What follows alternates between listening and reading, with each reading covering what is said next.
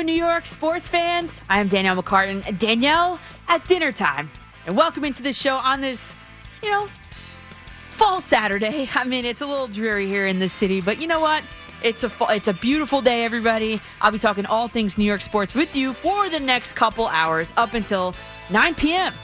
Matt Casey and I are coming to you from the Carton and Roberts studio live here in Lower Manhattan, and you guys know that number. It's already programmed to your speed dials, 877-337-6666. And as always, we will load them up with your best content, only sports that is. At 8:20 p.m., Odyssey's legal insider Amy Dash will join us live to give us all an education on the Deshaun Watson rumors, Pandora's box in Landover, Maryland, and what Trevor Bauer's options are should he exercise his player option.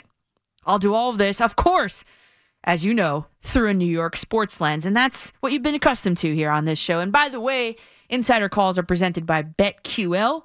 BetQL is here to help all of us make better bets through real, proven analytics. Bet smarter and beat the books. Download the BetQL app or visit BetQL.com today. And you know what? Before we get into the thick of things, right? As you know, there's been some news around here. At the end of my shift on Wednesday night, I handed the listeners off, to WFAN legend Steve Summers. Well, that night on air, he announced that his time here at this station, after 34 years, will be coming to an end, and this is a quote, more sooner than later. So, congratulations on a brilliant career, transcendent of generations, to a WFAN original, Steve Summers. He will be missed around here, and I know that he said he didn't want to have a farewell tour. Actually, in his words, he said, Francesa had that, Joe Beningo had that, and I don't want to go through all of the glad handling and hugging and the kisses and all that stuff. That would embarrass me. End quote. But man, for an OG day one guy, how could you not? So we're all together going to stay tuned for any special plans to come if they do. But in the meantime, I want you, the WFAN listenership, and all the article writers out there to know that I put my name in for formal consideration for that full-time role here. I wanted to be clear about that. From this, you and I will see what happens. And in the meantime, last night, the first team punched their tickets to the Fall Classic. Representing the American League are the hated Houston Astros, who will be playing in their third World Series in now 5 seasons. Barf. Enough about that. Beginning at 8:08 p.m. tonight, while I'm on the air. And maybe by the time I leave here at 9 p.m., we also might have a pretty good idea of which team will be representing the National League in the World Series. The Braves are looking to send the Dodgers packing and to complete the reservation for 2 in the Fall Classic. We will stay tuned to that, and I'll have some updates, here for you on the fan. Don't go anywhere, unless you want to watch it on mute and listen to me, then that's allowed. But here's something interesting from both the ALCS and the NLCS games that I noticed. The team to score first is 9-2 in those games. 9-2. And if you wanted to get really specific, in the ALCS, the team that scored first was 6-0. Undefeated. And in the NLCS, the team to score first is, 3-2. I tried thinking of how or why that could be. But there are just so many varying explanations for it in each individualized scenario. I mean, to give a team the initial lead, it could be as minute as a single bad pitch from a starting pitcher. Or it could be a defensive error. Or it could be a team manufacturing a run. Or it could even be a blown call. Angel Hernandez, anyone? Whatever the case, scoring the first run seems to be really important in this championship series. And we'll see what happens when the Braves and Dodgers a little later on tonight.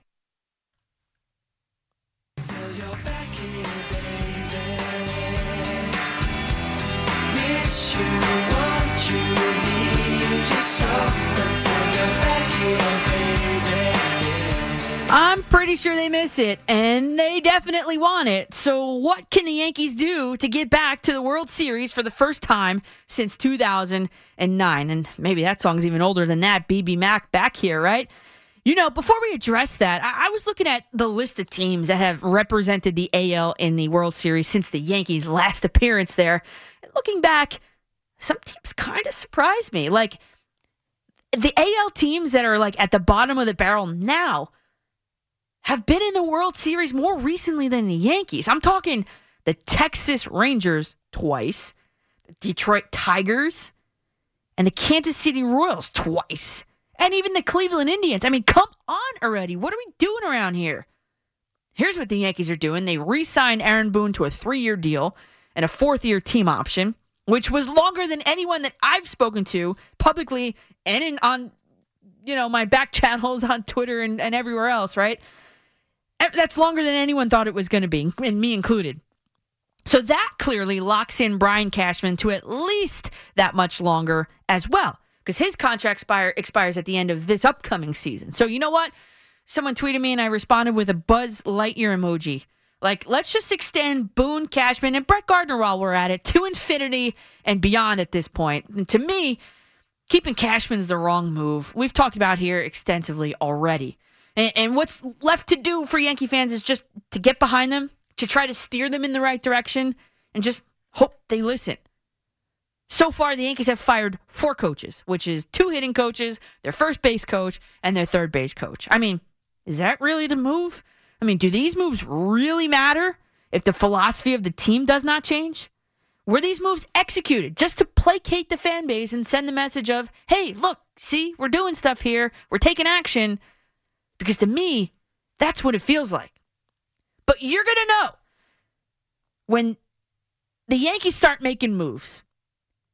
You're going to know, and you're going to get a good understanding of what's happening on the 5th floor of Yankee Stadium when their free agents, acquisitions, because they're going to be them, right? It's inevitable. When those players start putting pen to paper, and when the general manager starts wheeling and dealing.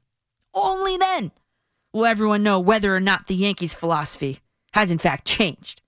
That being the initiative, my McCartan initiative, to become better situational hitters, to play tighter defense, and to allow pitchers to go deeper into games. All signs are pointing to the Yankees landing Corey Seager, by the way. Last season, the New York Yankees struck out 24% of the time. Seager struck out 16% of the time. Check.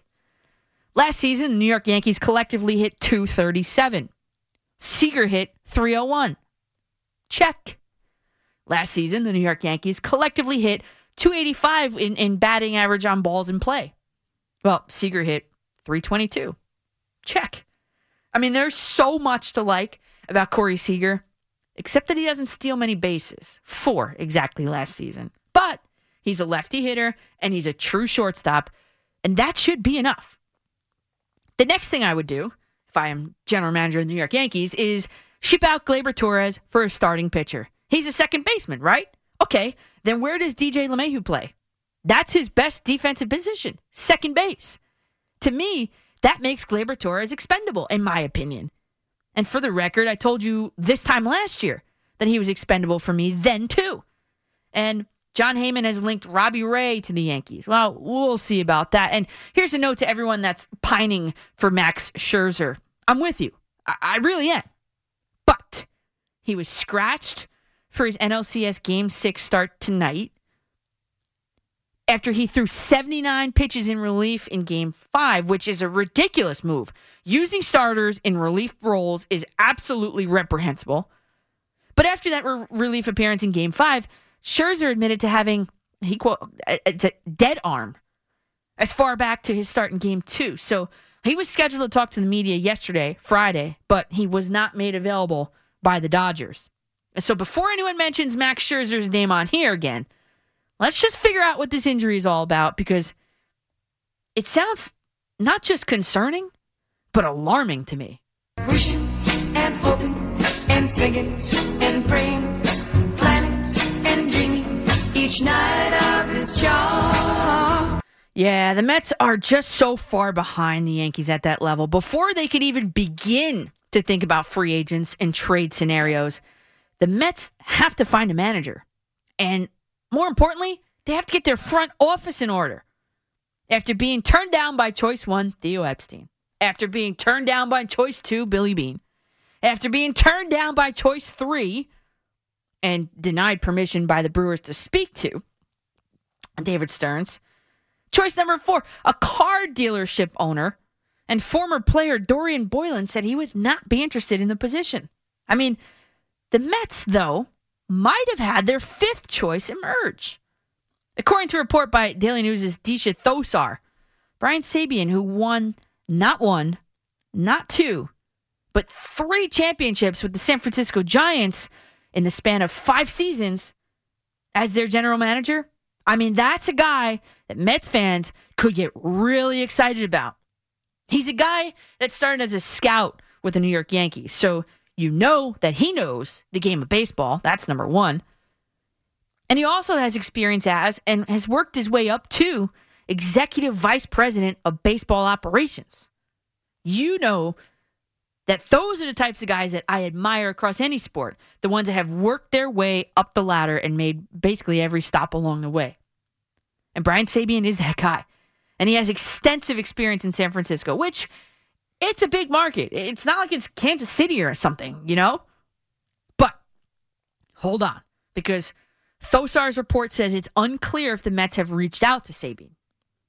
She says that he's looking for a new challenge, and he's going stir crazy in San Francisco with essentially nothing to do. That's a quote.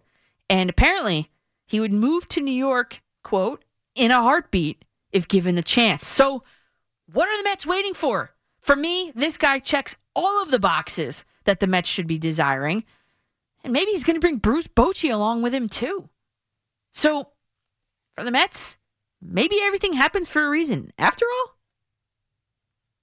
as long as we got each other, we got the world spinning right in our hands, baby, you and me. We gotta be the luckiest dreamers. yeah, well, that is the Growing Pains song because, listen, everyone knew that the Jets were going to go through some growing pains. Everyone knew there were going to be some inconsistencies. They have a first-time head coach, they have a first-time offensive coordinator, and they have a rookie quarterback to complete that trifecta. But at the bye, after a 1-4 start, the Jets aren't really showing any flashes of improvement, really. I mean, just think about how Zach Wilson is the first Jets player in the last 40 years to throw an interception on his first 2 passes of a game. The last to do this in the whole league, you're going to have to go back to 2011 when Tavares Jackson did it for the Seahawks. And if you're curious, it was week 11 versus the Rams. To summarize that, it's not good. And it's not really showing improvement that you want to see at this point in the season. I mean, the slow starts are not doing him any favors. It's absolutely killing this team. I mean, having to play from behind and having to dig out of an early hole is detrimental to a rookie quarterback because it immediately places pressure on them. I mean, because think about it. You can't exactly pound the ball on the ground when you're behind early. And then, did you see what Marcus May's agent tweeted? Well, it's being uncovered now. A tweet went out from Ian Rappaport saying, source, is a quote, source, Jets franchise tagged Marcus May is about 3 to 4 weeks out with an ankle injury. The top performer on their defense now heads to the sideline. Brutal. Well, Eric Burkhart, who's Marcus May's agent, quote tweeted that and wrote, this is a quote, should be back fully healthy just before the trade deadline. Well, there you go. That, to me, signals that Marcus May will not be wearing Jets green, whatever the color is, that Gotham green, much longer. So what do you want for him? He's obviously their best defensive player, maybe outside of C.J. Mosley, but C.J. Mosley's injured as well. So he's healthy, he performs, and what do you want for him? I guess at least a second rounder? At least? He's going nowhere fast on this team, so you might as well get something for him. And that tweet by his agent basically solidified the fact that, you know what? He'll be on his way out. And can you blame him? He's been the unsung hero of this defense for so long that he deserves to go somewhere he can win. It's just a matter of what the Jets can get back for him. There's gotta be a heaven somewhere. Can you save me from this hell? Can anybody out there feel me? Cause I can't seem to feel myself losing my way. Yeah. The Giants keep losing their way. That's Justin Timberlake. That's a throwback, right? From Lawrence Tynes on my show the other night here on The Fan. He said, this is a quote, "You have to think they'd play with a little more heart with that NY in their helmet. And us being there in a home game, I don't know." Lawrence Tynes on my show the other night continued on to say, "I just don't know how much pride people have in playing for the Giants." I mean, whoa. He said, "This new age of players, when I was there was just a huge sense of pride. And when I played for the New York Football Giants, there's nothing cooler in the world." Well, can they find their way against Sam Darnold and the Panthers, these Giants? That remains to be seen. Captain Logan Ryan said, "It's just hasn't been acceptable, the results. It's not good for the fans. It's not good for anybody outside the building. It's not good inside the building." Sterling Shepard said, "We can't give up on each other." I mean, give up. You're using the words give up this early in the season? And then Leonard Williams, he's got a problem with the booing. He said, "We're in our home stadium. I don't want to be hearing boos from our own fans. I understand they have a right to be upset because they're coming to see us put up good football on the field, and we haven't been winning. But at the same time, I don't know. I don't like that." Well, here's a message, Leonard Williams. You don't like that? That's cute. Play better. And then asking you may receive. One of my loyal listeners asked if I could add to the number of times sacked and the number of times hit to my extensive chart I made the other night. And for good measure, I added in the number of times hurried. What that chart summarized, I'll summarize it in saying that the opposing the Giants defense makes their opposing quarterbacks play like the top quarterbacks in the league. And I'm not kidding, because the average quarterback rating against Giants defense for Bridgewater, Heineke, Ryan, Winston, Prescott, and Stafford, the average 115.2. And if you look at the average like a quarterback rate for the quarterbacks in the league, that's like top 5. So it's almost like the Giants defense is playing against a top 5 quarterback every single week, even though they might not be. The completion percentage, and Bill Brophy sent this to me on Facebook, facebook.com/Coach McCartan. He said that Drew Brees has the NFL record for completion percentage in a season. It was like 74 something, right? You can look it up. But also, the Giants defense this season is averaging for their opposing quarterback 74.7% completion percentage. Like, that's historic. And then the amount of times that they've been this problem is obviously multifaceted. The Giants defense especially is not playing complementary football. They've only sacked opposing quarterbacks 8 times. 8 total. That's it. And they had 0 on Winston and 0 on Prescott. They've only hit a quarterback 11 times, and they've only hurried him 20 times. So the Giants defense is not getting or generating the pressure up front. Then the back end of the defense is breaking down. It's just a gigantic mess for this Giants defense. And again, the Giants offense, last I checked, averages around 21 points a game. Well, you aren't going to win many games, as we've talked about here, if you score 21 points, which is not bad, but your defense gives up more than 21 points. It's a simple formula, everybody. And it's a scoring party at the Garden. Last night, Emmanuel quickly set a team record of 3-pointers for the Knicks. You know that I always believed in him, but don't get too carried away, Knicks fans. The Knicks are looking good. They are. But the Spurs had 7 players in double digits against the Orlando Magic earlier in the week. And the Knicks finished last night with 7 players in double digits. So maybe that's an indictment against the Orlando Magic more than it is against the Knicks. Don't get me wrong. The Knicks are good. They play gritty basketball. They're fun to watch. And they were up 30 at the half with 17 assists. And you know what? Knicks fans are going to take it. They're going to love it. Because last year, the Knicks averaged 21 assists per game, which was the second lowest total in the league. And at the half last night, they had 17. Speaking of things at the Garden, well, the Rangers were up in Ottawa, and they had an exciting comeback victory. And you know what? Here's something for you Rangers fans. The Rangers scored 3 goals in a span of 3 minutes and 20 seconds in the third period to erase that 2-0 deficit. And it's and listen, the Rangers are an original franchise. It's the first time in franchise history that the Rangers have won a game in which it faced a multi-goal deficit in the final 6 minutes of regulation. That's exciting for New York Rangers as well. So let's get it going. I have set the table for you, and I can't wait to talk with you. 877-337-6666. I'm Danielle McCartan on The Fan in New York City. Danielle McCartan, Sports Radio 101.9 FM, The Fan, WFAN. Welcome back to Danielle at dinner time. And some of you guys are messaging me and telling me you're stuck in traffic. So technically, I guess this is Danielle in the drive time as well. And guess what?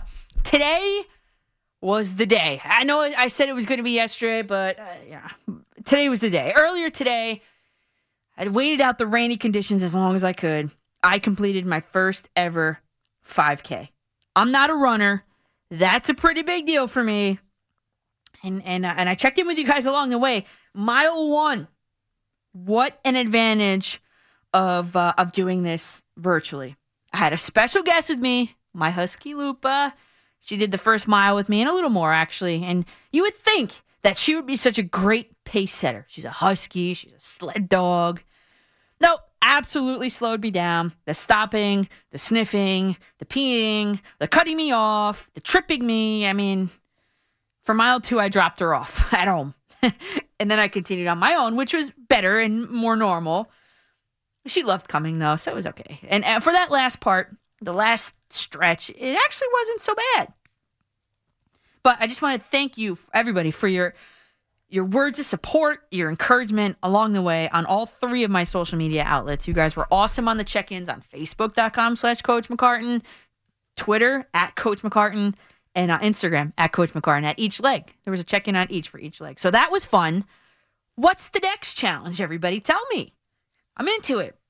And as you may or may not know, I did it in conjunction with the New Jersey Devils. I'm sitting here in a Devils sweatshirt right now, and with RWJ Barnabas Health. And to date, you and I together have raised exactly, let me check it, $790.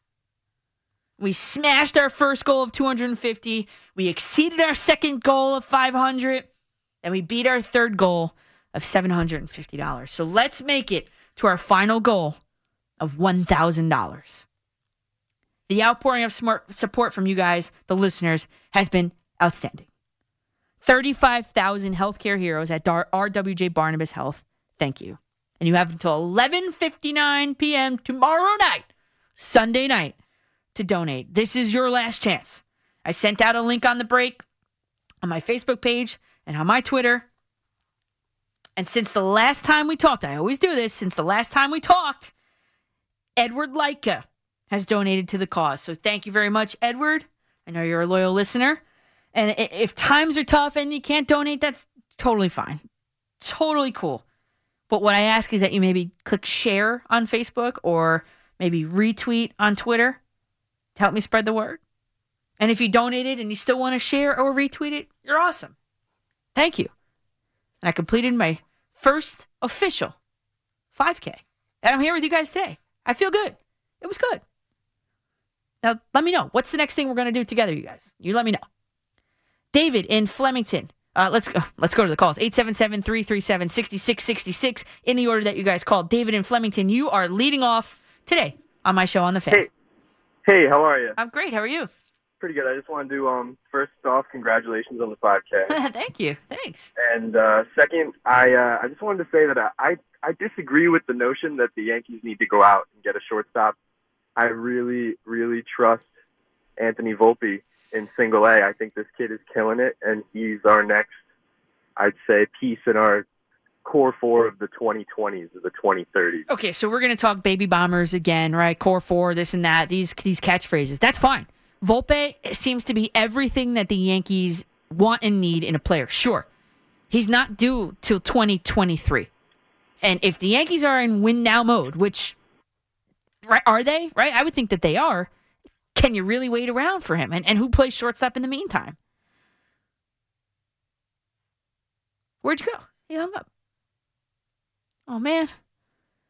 All right, well, I'll continue upon that point there. So that's a great notion, right? Anthony Volpe, by all accounts, is surging up the ranks in the New York Yankees organization. He's one of their top, 5 prospects?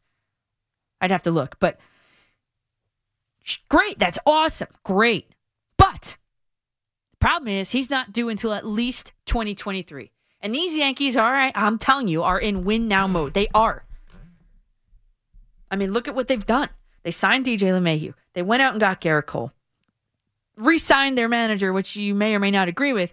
But the Yankees are in win now mode. They always are.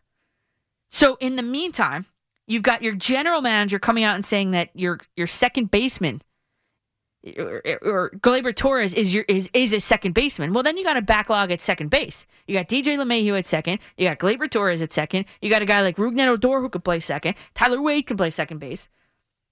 So if your general manager literally comes out and says Gleyber Torres is a second baseman, well then, who's playing shortstop? You're going to ride out with Tyler Wade or Rougned Odor at shortstop? Or slide Gio or Urshela over there? Come on. I think the sensible answer is this. Corey Seager, and then his range, based on scouts' opinions, his range is not what it used to be. And if you sign him, it's with the understanding that he's going to move to a different position, which in the Yankees infield would be third base. Now, shortstop to third base. I'm a shortstop. I play third base sometimes. I don't like it on a softball diamond because it is the hot corner. But actually, third base is an easier position than shortstop with less range of motion and mobility needed. So if Corey Seager is the one, which I think he should be, when it's time, don't rush him, but when it's time for Anthony Volpe to come up, he assumes the shortstop position and Seager slides over to third. So you have an infield working left to right of Seager, Volpe, LeMahieu. And then I know it's a big ask, but I think the bridges have been burned with Luke Voit, and he's injured a lot. I think Anthony Rizzo makes a lot of sense in a Yankee uniform. He really does. He's built for Yankee Stadium as a hitter. Now, herein lies the next question is, well, will Hal Steinbrenner exceed the luxury tax? And if you're going to blow by it, as Steve Cohen says, you're going to do it. Not by little, but by a lot. That's the path that I wish these Yankees would take. That's it. Do what the Dodgers did. And I know they're facing elimination tonight, but we'll see what happens. That's my plan. Kevin in Camden, you're up next on the Fan. Oh, Kevin just dropped off. Kevin, you there? It's Josh in the Bronx. Oh, Josh, Kevin just dropped off. Oh, okay. All right, hi, Josh. How are you? Hi. First time, long time, and I hope you get that gig if and when Steve Summers Thank retires. you. Appreciate it. You know, could you believe if Atlanta and Houston play each other in the World Series? Yeah. I mean, these are two national... Look, Houston was a National League team before they moved to the American League. Mm-hmm. That would be... Hello? Yes, I'm here. Yeah. And that would be a very interesting scenario. But, you know, you have the stability. Also, you have the stability with the Yankees, and the Mets are still looking for that, you know, for the new breed to come in. Yeah. And you know, and the Mets are looking to set the tone and figure out if they're going to be an analytical organization or a combination or an old school organization. They don't know. Yeah. Danielle, to make a long story short, I can set the table for you, so I'll do that on Twitter. Thank you for taking my call. It's been long overdue that I call you. Oh, Josh, so I'll try and get in as much as I can. I just love listening to you and the callers. Thanks, Thank Josh. you for taking my call. Yeah, thanks for making it, of course. Bye. Thanks for that. Like you just said, the Mets are far off from any of these decisions, which is unfortunate. But for the Mets, they have two options here. They are going to have to extend a qualifying offer to both. I think they should, anyway, my opinion. They should extend the qualifying offer to Noah Syndergaard, who, by all accounts, seems to be that he's going to take it. So they're going to get Noah Syndergaard, and Mets, they're going to see, you know, what he is. After coming off that injury, I know he pitched at the end of the season, but, you know, it wasn't with any sort of gusto, right?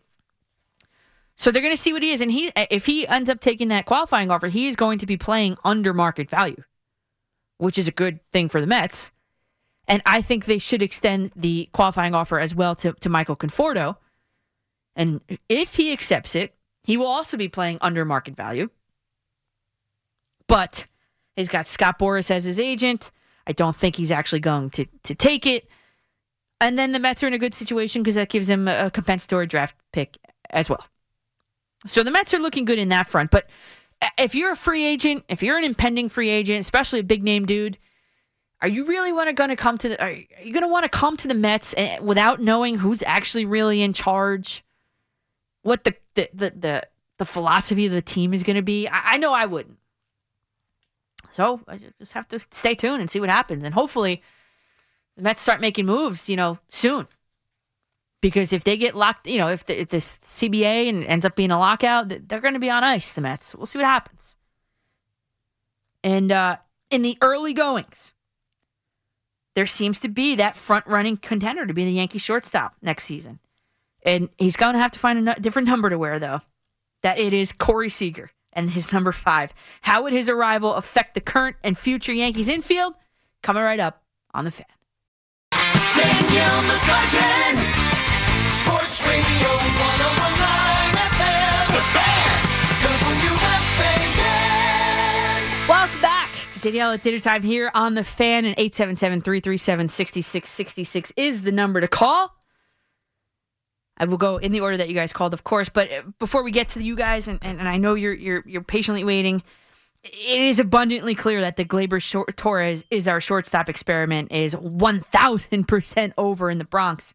And if you're a fan of the show, you know that we talked, you and I, about it in the early goings right here on this show about him playing out of position was hurting him at the plate.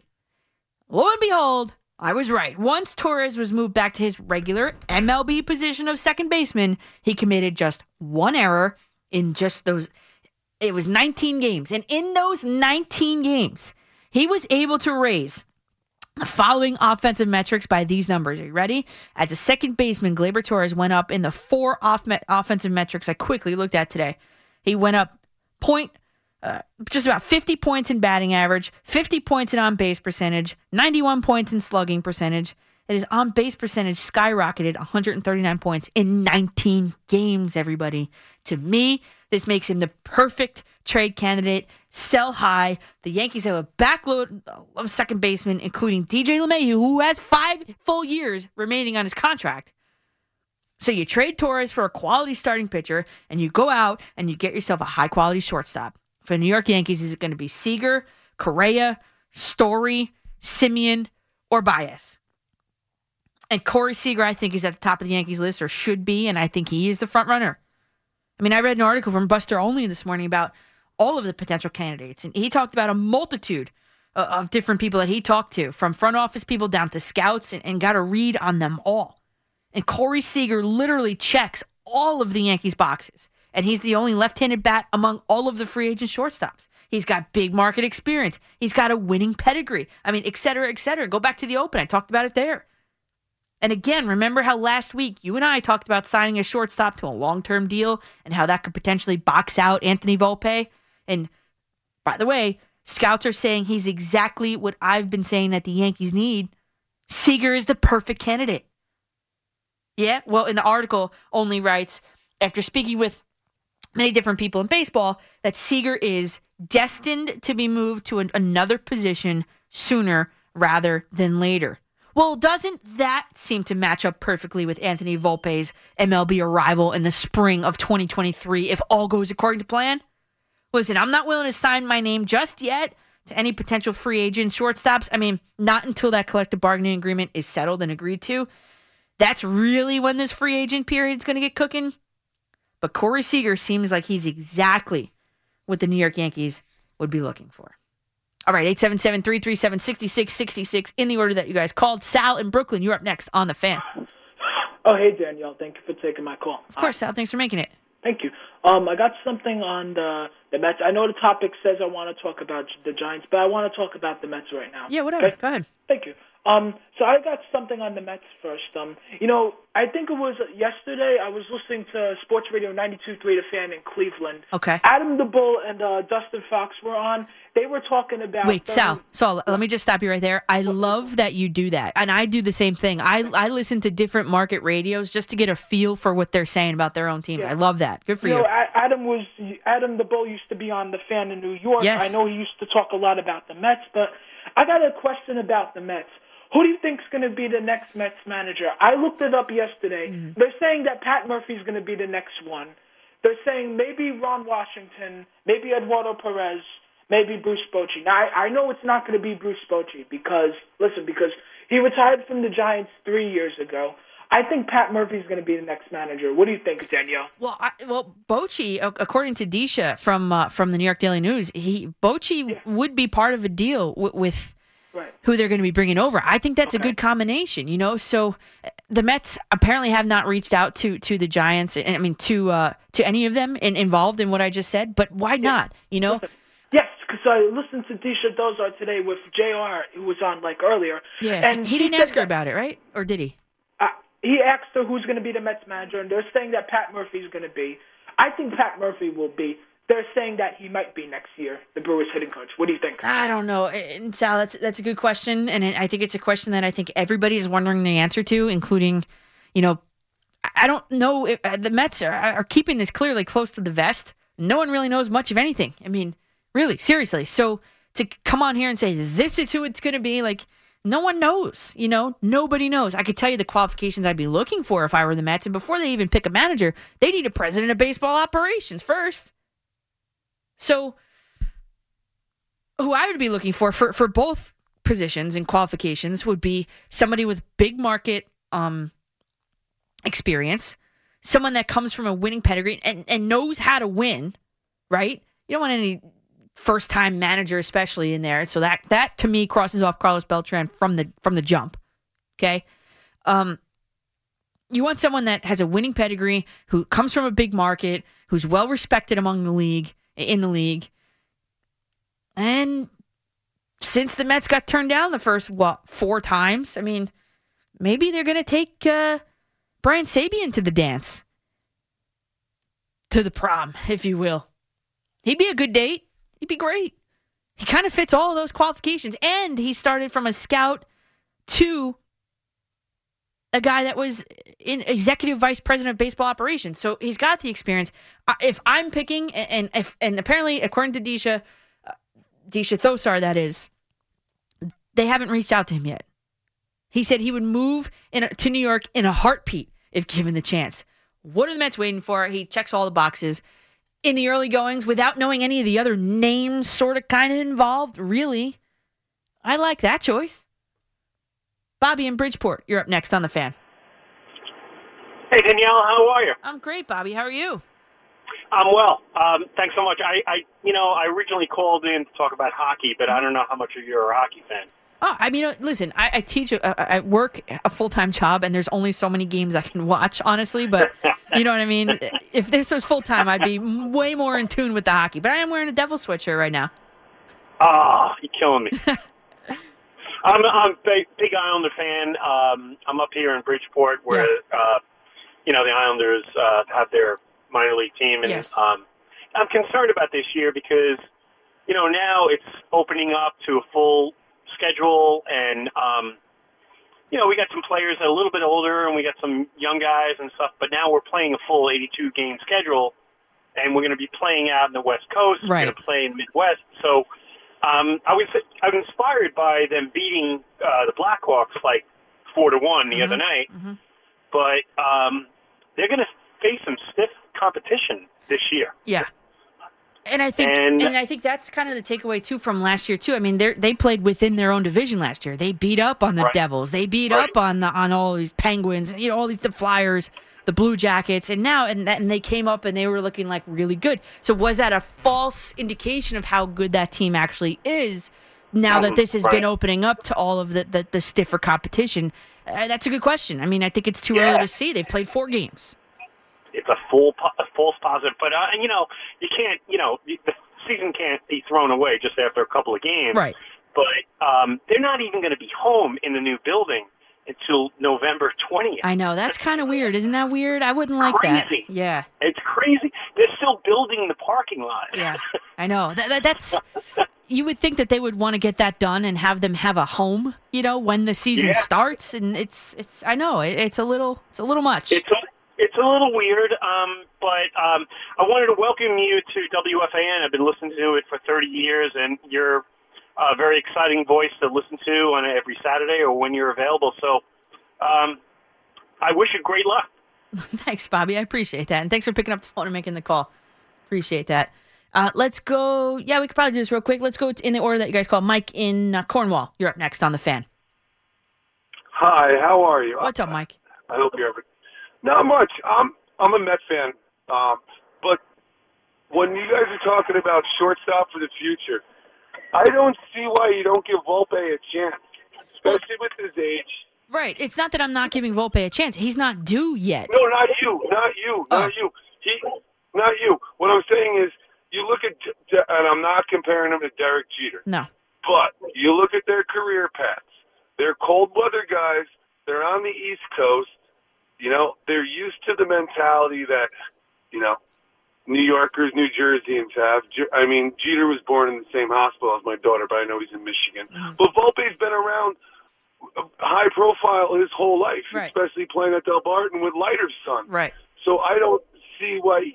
I think instead of spending $200 million or $150 on a shortstop, let's see what the kids, see his mental worth. Yeah, and I agree with you, but then the question is there, Mike, who's playing shortstop next year for the Yankees? Volpe. No, he's not due yet. No. He's not due. He's not due till at least 2023. At least. See, that's what I would test the kid. But you look at the other guys, Peraza and Smith, Smith is older. I wouldn't touch him. But give Volpe a chance. Bring him up to the big league spring training and see where his medal is, Sure, but if he fails the test, then who's going to be your shortstop? That's the problem. That's the problem. That's a big gamble there, Mike. Who's he going to be? Tell me. Give me a name. If it's not Volpe, if he fails the test in spring training. The third baseman. Urshela? You going to ride with Urshela the entire season at shortstop? Well, like I said, I'm a Mets fan, but I want to give Volpe a chance. I want to see the kid. Me too. I want to see the kid, Yes, I do too, Mike, and thanks for the call there. I do too. I am very excited about Anthony Volpe. He is the number one prospect in the New York Yankees organization. Yes, I'm excited to see him, but he's not due until at least 2023. And herein lies the problem. What do you do at shortstop for the time being? Is it Urshela? Then who's playing third base? Odor? No, not Odor. He's not an everyday third baseman. So, listen, I'm very excited for Anthony Volpe. I can't wait to see him on the Yankees playing shortstop for the New York Yankees. A local kid, Italian-American kid, everything. But you run the risk then of bringing him up too early, exposing him too early, and he's not ready for it. And then what happens? You can't gamble on that. You just can't. Because where he is now, an A-plus ball, and where he's going to be, an MLB level, not comparable. The pitching is not comparable. Fielding might be similar, but the pitching, not close. Erica Herskowitz with an update coming your way now.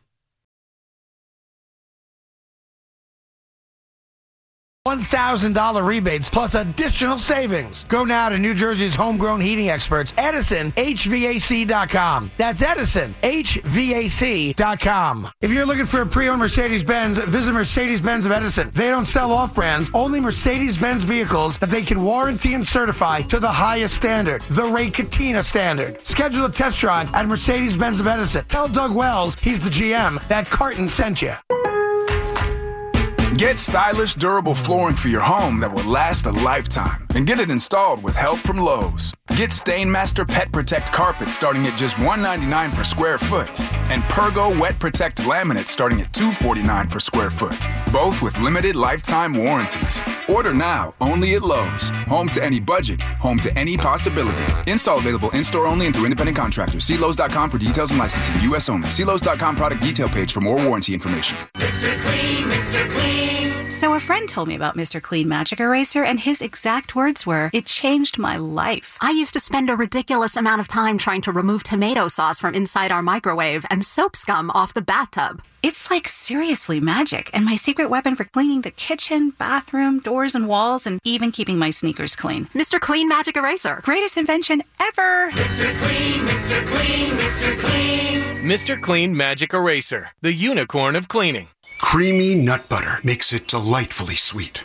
Roasted nuts make it perfectly salty. Get 2 great tastes in one delicious bar. Enjoy a Nature Valley sweet and salty nut bar today.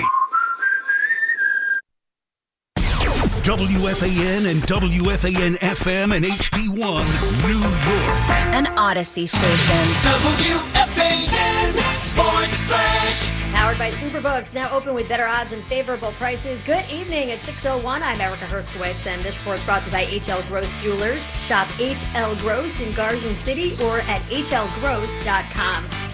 Big time come from behind victory for the Rangers today as they overcame a 2-0 deficit. They scored 3 goals in a span of 3 minutes and 20 seconds in the third period and went on to beat the Senators in Ottawa 3-2. Chris Kreider scored a couple of goals. Ryan Lindgren also tallied, and Alexander Georgiev stopped 26 shots as the Blue Shirts pick up a 4th straight win.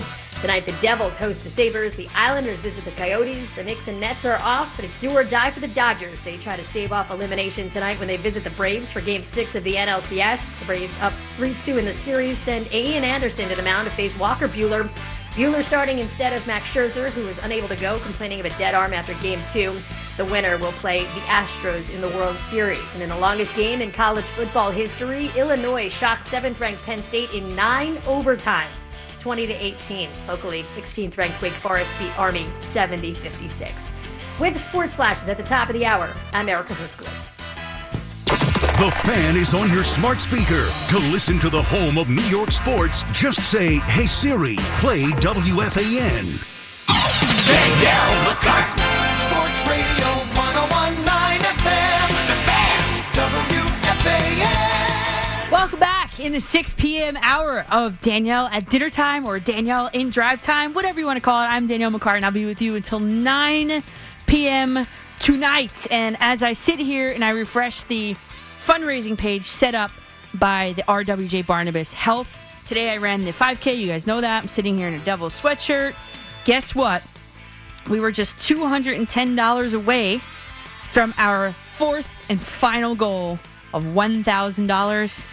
And Joe and Jenny Marinaro put us at that mark. So Joe and Jenny Marinaro, thank you so much for your generous donation to the cause. Listen, this is a website set up through the hospital. There is no middleman cost. I'm not seeing a dime out of it. And we, all of us together, have raised $1,000. So round of applause to everybody that donated, to shared, and for me for running it. No, just kidding. That was, it was, I've never run that far in my life in one. I think maybe, no. I think I ran like a 5K on a treadmill once or twice. But this was definitely the first time outside doing it. That's for sure. So Joe and Jenny Marino have put us at $1,000. You can exceed it. If you guys still want to give, you can exceed it. That for sure, yes. But we have reached the $1,000. Amazing. That is amazing. When I set this up, I was like, all right, my first goal was $250. I was like, you know what? Just hope to get $250. And $1,000 later, for the 35,000 healthcare workers, healthcare heroes, we've reached it. $1,000. Good job, everybody. And as you've heard, the Steve Summers, a WFAN original, will be wrapping up his full-time run here at the Fan sometimes this fall. You know, Odyssey Senior Vice President Chris Oliviero said to the New York Post, he said, Summers is without a doubt one of the most important building blocks in the history of the Fan.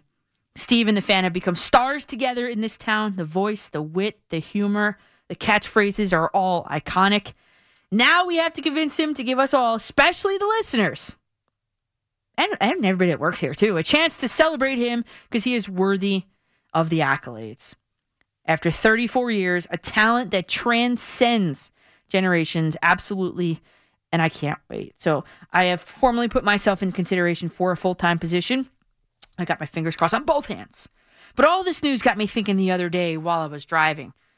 That age-old Mount Rushmore question.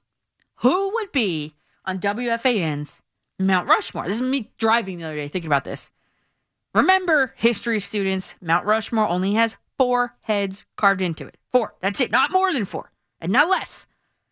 So here's what I've come up with. From left to right on my WFAN Mount Rushmore. Number 1, the architect, Mark Chernoff. Duh. Obviously. And he's going to be right there on the left. Prime spot. Then I'd have in the middle, like right in the middle. I guess heads number 2 and 3. I'd put Mike Francesa and Chris Russo. I mean, love them or hate them. These 2 guys helped to shape the sound of sports in New York and across the country, really. Okay? Okay. And number 4, on the far right side, of course, sandwiching in, Mike Francesa and Chris Russo with Mark Chernoff. Of course, him here, you there, Steve Summers. I mean, that would be mine. Chernoff, Francesa, Russo, Summers. All of these 4 people shape New York sports radio in general, into what it is today. So how did I do? Who would be on yours? And by the way, if you're pretty handy and you've got nothing to do, maybe you want to, someone make me a cool graphic of that and tweet it to me at Coach MCCARTAN. I'll retweet it if you do. All right, and we are saying goodbye to Matt Casey. He is heading out. Great job, Matt. And we are saying hello to Emmanuel Berbari. He is now behind the glass through the rest of the show tonight, so give him a call, 877-337-6666. And I'm going to take you guys in the order that you guys called. Let's go, Frank in Mineola. You're up next on The Fan. How you doing, Danielle? What's up, Frank? Going back to the thing with the Mets. Sure. I'm a Mets fan, obviously. Mm-hmm. I honestly don't understand how this is taking this long.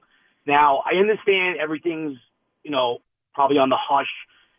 Now, first of all, the first mistake was being interested in guys that you knew never wanted to come here. Now, well, wait, you're hearing Brian Fabian. I don't know. Now you're hearing Brian Fabian will be here. What's the problem? Listen, the guy's got 3 Frank, World Series. Frank, 1 second. Let me pause. I'm not going to keep you on here, but let me ask you this. Theo Epstein, if he wasn't interested in taking the job, then why would he go on the interview? Because listen, the rumor is Theo Epstein wants part of an ownership of a team. Steve Cohen is not going to hand Theo Epstein ownership of the team. That's not, and I understand that. But also, David Stearns wasn't allowed to interview last year and basically told you last year, I'm not interested. Why would he be interested this year? But Danielle, why would Theo Epstein go on an interview if he wasn't interested at all? If he had no interest, like you said, if he had no interest, like you said, he would, like Billy Beane, he would not have even gone on the interview. But Danielle, he obviously wanted ownership stake in the team. Okay, well, that's another thing. Right? But he was interested. So why should Steve Cohen give him ownerships? He doesn't have to. Something that he just bought. But if he really wanted him that bad, if he really wanted him that bad, he would have given him a sliver. I don't know how much he wanted or if that's even what he wanted. But okay. Danielle, my point, just agree or not agree. Mm-hmm. What are they waiting for not to hire Brian Fabian? Yeah, Tell me what's wrong with him. I don't know. What's wrong with him? Nothing is wrong with him. They should have been on the. He should be here in New York now. Yes. And you have a manager that's going to come with him. Yes. A Hall of Fame manager coming with him. I know. What's the problem? I don't know. Andy Alderson, you're hearing rumors that people don't want to work with Sandy in the background. I mean, I know. It's almost November. I know. It's almost November. You got to formulate a plan now. Who are you going to keep? Who are you going to let go? Who are you going to go after in free agency? Yes. That doesn't happen in a week. Right. I know. And I'm with you. I mean, this guy should already be here in New York meeting with them. Yes. And this is what's frustrating me as a Mets fan. You knew in September yes. that you needed an entire front office. You went after guys that you knew were not coming here. Well, I mean, Frank, I get it. The winter meetings are December 5th. Yeah, I know. December 5th. I know. Clock's ticking. I know there, Frank, and I understand the frustration. I do. And this whole thing kind of like, if I'm looking at this objectively, because that's how I always try to do things. I look at things very objectively, and I look at the Mets that were turned down by a car dealership owner, a former player, but still. I mean, what is going on there in New York? Is it that Sandy Alderson? I mean, this is all pure speculation because no one knows. But is it that Sandy Alderson wants a say in everything? Is it that Steve Cohen wants to have a say in everything? Is it not going to be an autonomous position given out to the candidate? There are so many questions that have not been answered, and it begs the question: what's taking so long? Why have they not flown him out there? He said he's willing to do it. Why haven't they done it already? Guy won 3 World Series in 5 years with the San Francisco Giants as a general manager. He started as a scout and he worked his way up. He's a perfect candidate for the New York Mets. And he said he was going to do it. What's taking so long? I don't know. That's the frustration. I get it. I know. And I wish I had an answer. So Steve Cohen, if you're listening, maybe you are, what is taking so long? Can you please answer that question? You can call us at 877-337-6666, or you could tweet me, because you're good at that. At Coach, MCCARTAN. What is taking so long to get him here? Come on. Back to the calls. 877-337-6666. Ed in Mohegan, you're up on the Fan. Hey, how's it going? Great, how are right, you? I called about. Yeah. I'm doing awesome, man. I was going to call about. I want to tell you about the Yankees, but I'll give you my Mount Rushmore because you asked. Tell me, yeah. Definitely on board with Mike and Chris. Mm-hmm. I think you have to put Tony Page. Oh. Because he's kind of like the Allison Steele. I don't know if you're familiar with the Nightbird from the old days at K-Rock, but he was like how many nights I've driven home in the middle of the morning and had Tony Page on. And not often, but it was just such a soothing, just such a staple. Yeah. And the fourth one is kind of like my basement Bertha, if you're familiar with Phil Gallo from the Daily News, is Joe Beningo. He's like the average guy, like the guy that's like, like the Cinderella story. Yeah, yeah. I really think he should be part of that. So you're leaving off Summers and Chernoff, huh? Or you're going to start building? It's not that I'm leaving them off. I can only pick 4. I love Summers. I love they're all great. I mean, oh no, Ed. That's for me personally. Yeah. No, I got you. Unless you start drilling and making 2 more heads, and we can accommodate all of them, I guess. Oh, I could give you. Oh, there's plenty of them. Yeah. You know, a couple years it might be you. You never know. Hey, we'll see what happens. Well, thank you for that. Listen, the Yankees. Yeah. Listen, had the Yankees known about Cole and the sticky ball, because you think about it, 4 of those losses or 4 wins, that's an 8-game swing. Mm-hmm. You know, I think their lineup is fine. I agree Sanchez has to go. They need a good catcher. You don't need somebody with a lot of pop. But like in football, I think teams are beginning to realize you don't need a high-priced running back. Right. The Ravens had 3 touchdowns from 3 different guys, not named LeVar Jackson. Right. Lamar Jackson. The Cleveland the other night with Dearness Thomas. I mean, you don't need that. You have a good line. You could pretty much put any decent athlete in there and get results. Mm-hmm. With the Yankees, I think you can equate that with the bullpen. You need bullpen help. Watching the playoffs now, the Yankees were successful in the late 90s because of Nelson and Stanton. You ask Yankee fans, which Stanton is the most important in Yankee history? It's Mike Stanton, not Giancarlo Stanton. Mm-hmm. Mike Stanton and Jeff Nelson were huge those years. Mm-hmm. And, of course, Mariano and Wetland. But I think bullpens are just so important. They really are. And I think that teams have to start investing a lot more money in them, in good players. Because look at what's happened with the dead arm. I'm drawing a blank. Max Scherzer? With the Dodgers. Max Scherzer. I mean, a dead arm in the NLCS? Are you kidding me? Come on. Yeah. That's ridiculous. I'm sorry. Look, if you're legitimately hurt, that's fine. I get it, but come on. But does that qualify as legitimately hurt, though? I don't know. I don't mean, know. Who knows what the reason is? But I mean, you wouldn't like Tom Brady would never have dead arm in the in the playoffs ever. I mean, Yeah, well, Drew Brees played with how many broken ribs and stuff. I know, I get it. Absolutely. Brees, Roethlisberger, Eli. Yeah. I mean, how much are New York fans missing Eli? I mean, the guy was like a rock, you know? Yeah. No, never got hurt. Never got hurt. Well, my dad always says that he always avoided contact before it happened. He always took a dive. Eli took a dive, my dad always says, before he avoided that. You know what? But he was smart. There's nothing wrong with that. Yeah, no. You know, I mean, he had results. He's a great quarterback, Hall of Famer. I mean, I agree. he's the Derek Jeter of the NFL in New York. Yeah. He really is. And add Henrik Lundqvist to that list. He's the Derek Jeter and the Eli Manning of the NHL in New York. Oh, but the one thing you did say, the lineup is fine. I don't know about that. The lineup of this New York Yankees team is not fine. They showed it to you. It was exposed. It always gets exposed against good pitching. Always. In the postseason, the pitching gets amplified. The pitching levels up a little bit. And the Yankees lineup really can't handle it. I mean, Edwin Encarnacion, remember? He hit like .068 in a postseason series. Are you kidding me? I could hit better than that. I bet you I could. So this lineup has a ways to go, I think. And the way you do it is you start trading pieces off and getting guys that make contact with the ball, spray the ball all over the field. And that's how you do it. And you get rid of these feast or famine guys. And before the Mets can even get to that part, they have to name a president of baseball ops. So who's it going to be?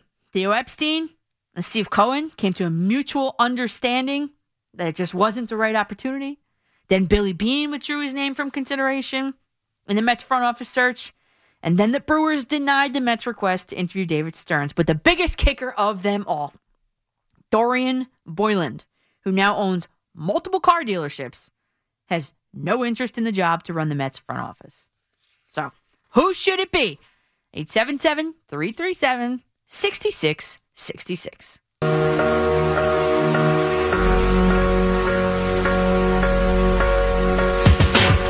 Welcome back to Danielle at Dusk. I love the alliteration. It's actually, it just turned around. It's kind of dark out. Danielle in the dark. I don't know. Welcome back. I'm Danielle McCartan with you till 9 p.m. tonight here on The Fan in New York City. We were just talking about who is going to take over the Mets president of baseball ops.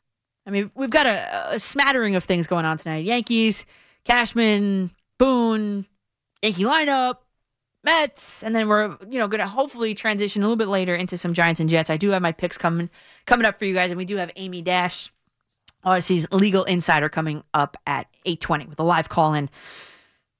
Theo Epstein, Billy Beane, David Stearns, and car dealership owner and former player Dorian Boylan. What do all those names have in common? They all want no part of the Mets baseball operations job. So it's hard for me to imagine, and I understand the exasperation among Mets fans, because it's hard for me to imagine someone who would not want to take the job. It's mega market New York City. The best pitcher in baseball is under contract on your roster, and it's a roster which is understood to have a ton of turnover between now and opening day. Oh, and just sprinkle in the richest owner in all of baseball in Steve Cohen. Like, if it's me going for that job, those are the things that I would be looking for. A virtually unlimited amount of cash to spend on a huge stage and the ability to make the product on the field mine. Those are all things that I know I would be asking for.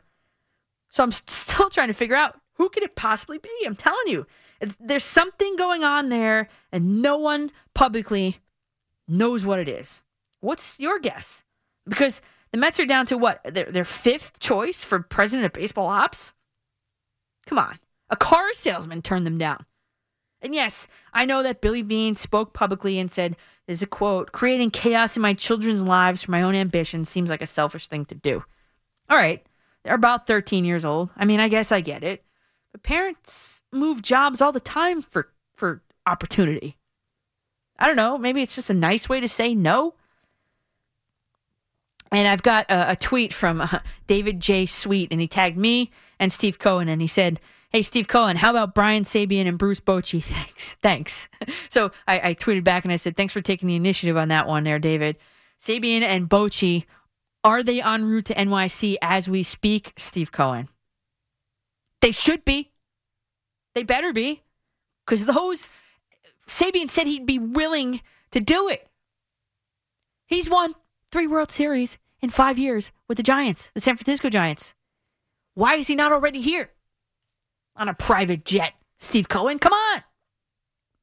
Because before the Mets can even make any sort of moves, they're going to need some people in place, including as president of baseball ops and a manager.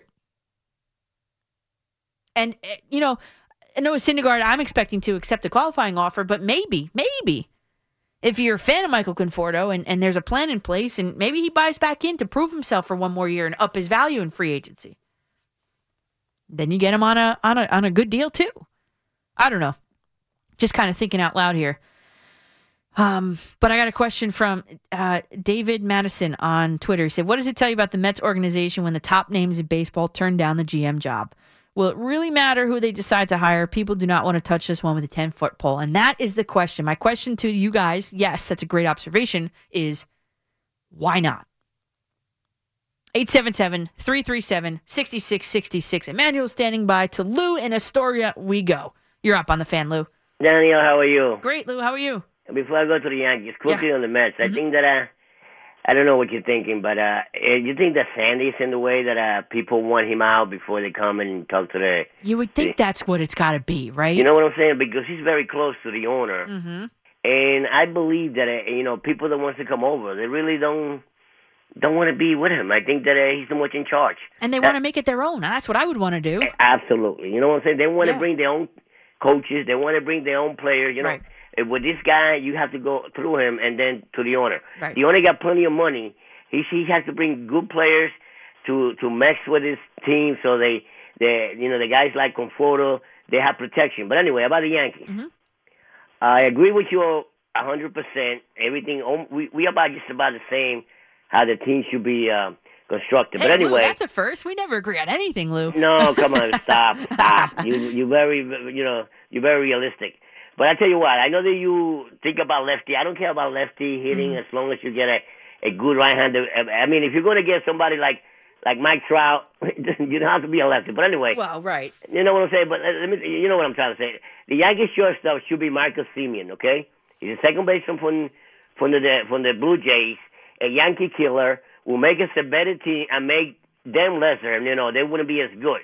Also, I can use Starling Marte and trade Gleyber Torres, Boyd plus Chapman to Cincinnati. Remember, they're going to have the DH also, and they're going to need a first baseman for the future, for Luis Castillo. Okay? Get rid of Odor, keep Wade as an infielder replacement, and bring up Greg Allen as an outfielder utility. Hicks, I will keep him in the bench. He's a switch hitter.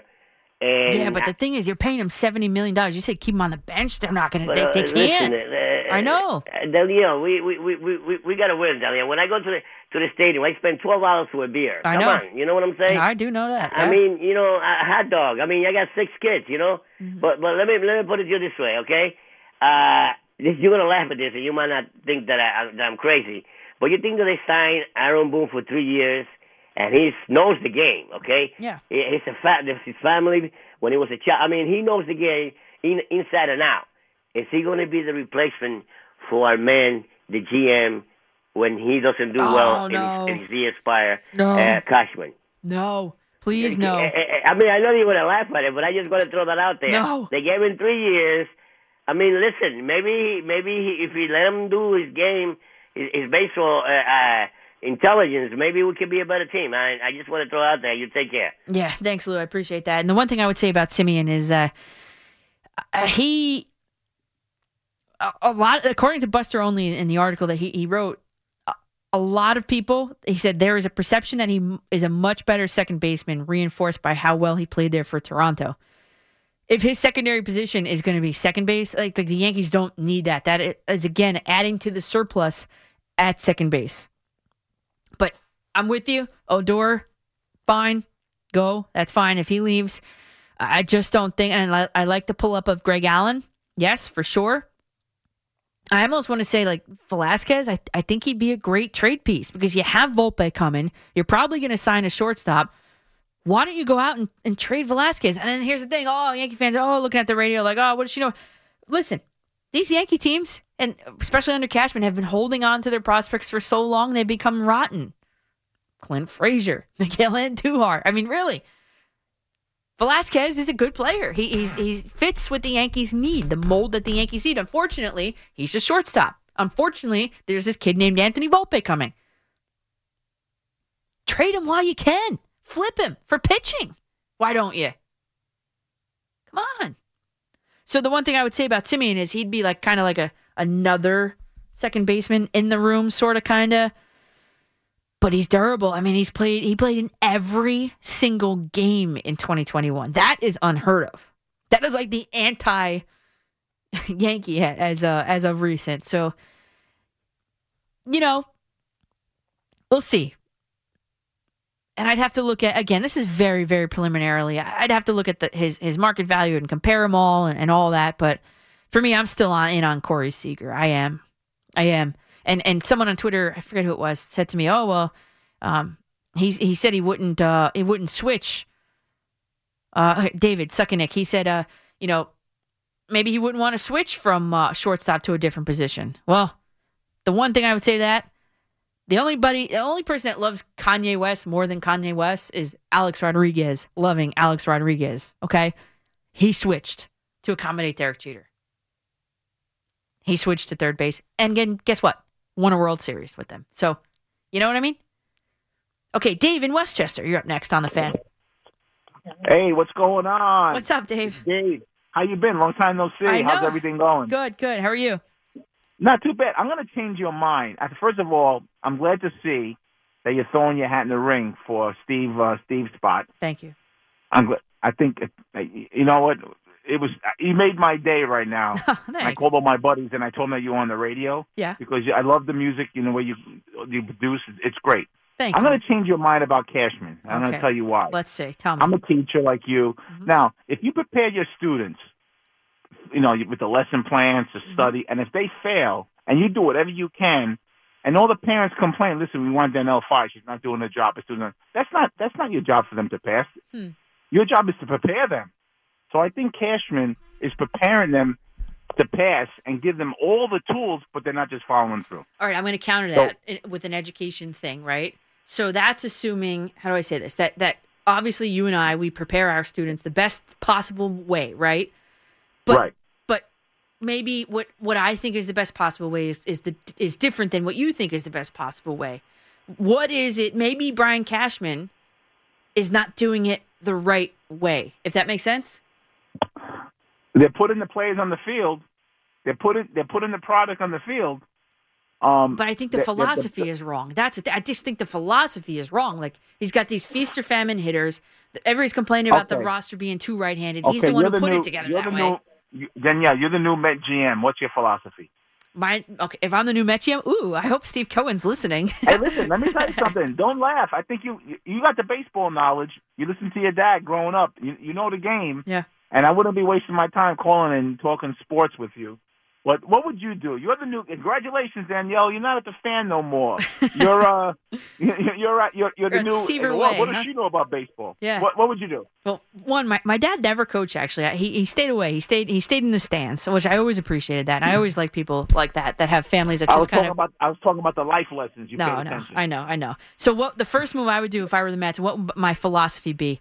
My philosophy would be to surround, or one, I guess number one would be to put together a team that has sort of like a small ball approach with a couple big boppers. I mean, I'm keeping Alonso. I'm keeping Dom Smith because I'm thinking there's going to be a DH. But I would also surround it like with them with like Brennan Nimmo types. That's what I would do. Guys that can hit situationally, guys that can go first to third, etc. Then I would also fill out my starting pitching staff, put an emphasis back on the starting pitching staff because you're paying them so much damn money, of guys that can pitch deep into games. I'm talking like 6-7 innings every time they're out. I would also make sure I have a reliable closer. Those are three things. And I think that would be a pretty good baseball team. All right, listen, congratulations. You're hired. You start on Monday. Yes. All right, let me go. I gotta give school 60 days notice though. So Listen, God bless you.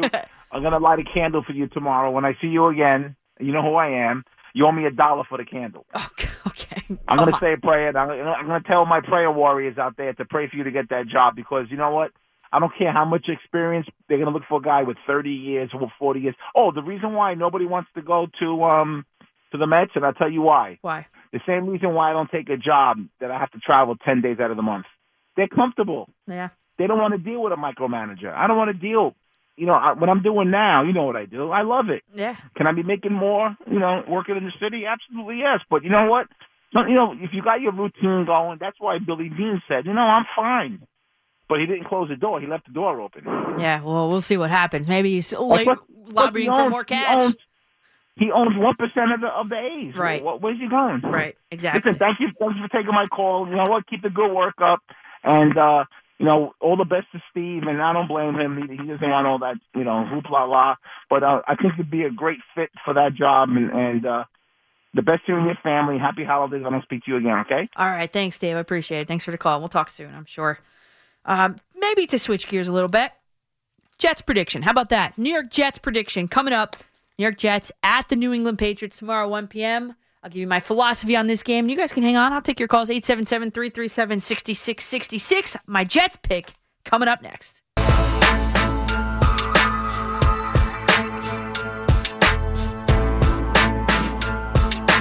Welcome back to McCartan before midnight here on The Fan. It is 6:43 and 43 seconds exactly here in New York City. I'm with you till 9 p.m. on your radio waves, and we are on the eve of Sunday football. It's football Sunday, almost. We're a few hours away from football Sunday. We're taking your calls. Emmanuel's taking your calls at 877-337-6666. If you're on hold, hang there. I got to give my Jets prediction right before everybody says, you didn't put it on. Here it is. Mac Jones coming off a game against the Cowboys with a 119 rating, 2 touchdowns, and an interception. Zach Wilson is coming off a bye week. A bad performance the week before that. As far as first-round picks go, right now, Mac Jones is looking much better. He's got 3 more touchdown passes and 3 less interceptions than Zach Wilson. So that culminates in a quarterback rating that's 27 points higher for Jones over Wilson. When you look at this Jets offense, let's look at this. The slow starts are absolutely freaking brutal. I don't know if there's any other way to say it. I mean, it's not a good thing to have your rookie quarterback in situations where he's going to be playing from behind the whole entire game. And the Jets have done it often. You got Robert Saleh saying at the very beginning of the bye week, we have to start faster, and I'm putting that on me to try to figure this out over the next week. Okay, coach, here's what we're going to see what you and your rookie offensive coordinator figure out for your rookie quarterback. Because here's what I would do. I would say, you know what, LaFleur, Mr. LaFleur, you're no longer going to be calling plays from the sidelines. You're going to go put your butt up in that sky booth, and you're going to watch what's open on the field from there. Because as everybody knows that's been to a football game in their lives, in the stands, let's just say, if you're in the first row of MetLife Stadium, no, even better. If you get lucky and you sit in the coaches club, you're in the coaches club, right, at that bar level seating right there on the field, right? And then compare that against being at the 50-yard line up in like between the 200 and 300 level. Which is a better view of the field? Which allows you to see the field from a better perspective? That spot right there in the coaches club or the spot in the 200 to 300 level? Answer. Go ahead. You're answering the 200 to 300. If the objective is to see the game and see the plays develop and all that, higher up is better. Now, if your objective is to have your own bathroom and have a food catered and drinks and whatever, nice, warm, toasty atmosphere, the coaches club is your thing. But why on earth is this rookie offensive coordinator on the sideline and not up in the booth? That's the first change that I would make immediately. No questions asked. That's the first thing. And I know Zach Wilson likes his offensive coordinator there on the field with them. Guess what? There's a phone. You can pick it up and call him on the phone. The Jets, I expect tomorrow to get no ground game going at all. Because the Patriots, I'd say, are above average in stopping the run. They're 6th best in yards per catch allowed, and they're in the top half yards per carry, I should say. I'm sorry.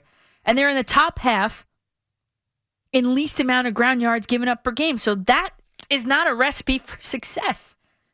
Plus, the Jets' Michael Carter is struggling. I mean, he only averages 33 yards a game. So this is going to be Zach Wilson's game to win or lose. This is the situation that the Jets are in and week out. The problem is, Zach Wilson has thrown at least one interception in every game so far. The Jets' offensive line has allowed at least one single sack every game. And overall, they've given up 18 sacks so far this season. 18. They're tied for 26th in the league in sacks allowed as an offensive line unit.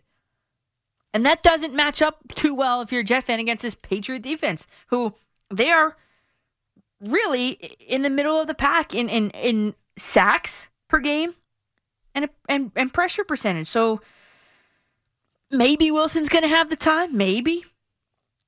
But I mean, you point to, here's the little sliver of hope. Last week against the Patriots, Dak Prescott threw for 445 yards and 3 touchdowns. Can or will Zach Wilson put up the same or similar numbers? I'm not convinced. I'm really not. Coming off the bye, who knows where Denzel Mims is going to be? But for the Jets to win this game, he's going to have to put up Dak Prescott numbers. I don't see any other way. And the Jets defense. I mean, I know this is an offensive game, but the Jets defense, the Jets passing defense, they allow a 97.1 rating, which is 17th in the league, and 7.2 yards per attempt, which is 13th. So, listen, it's if you're trying to figure out which way I'm leaning here, the Jets' defensive front, they're actually pretty good, actually. They pressure the opposing offense at a really intense clip. Like, they're in second in the league. They are ranked second in the league in pressure percentage, this Jets defense is, especially the front. And they're actually tied for 8th in the league in quarterback hits. So that's promising. But if you look at how the Jets have played against the run, it's not good. They allow, on average, 123.4 yards per game. 21st in the league. And the Patriots feature back Damian Harris. He's coming off a 101-yard, 1-touchdown performance. So that's the Patriots' game plan. Ground and pound, absolutely.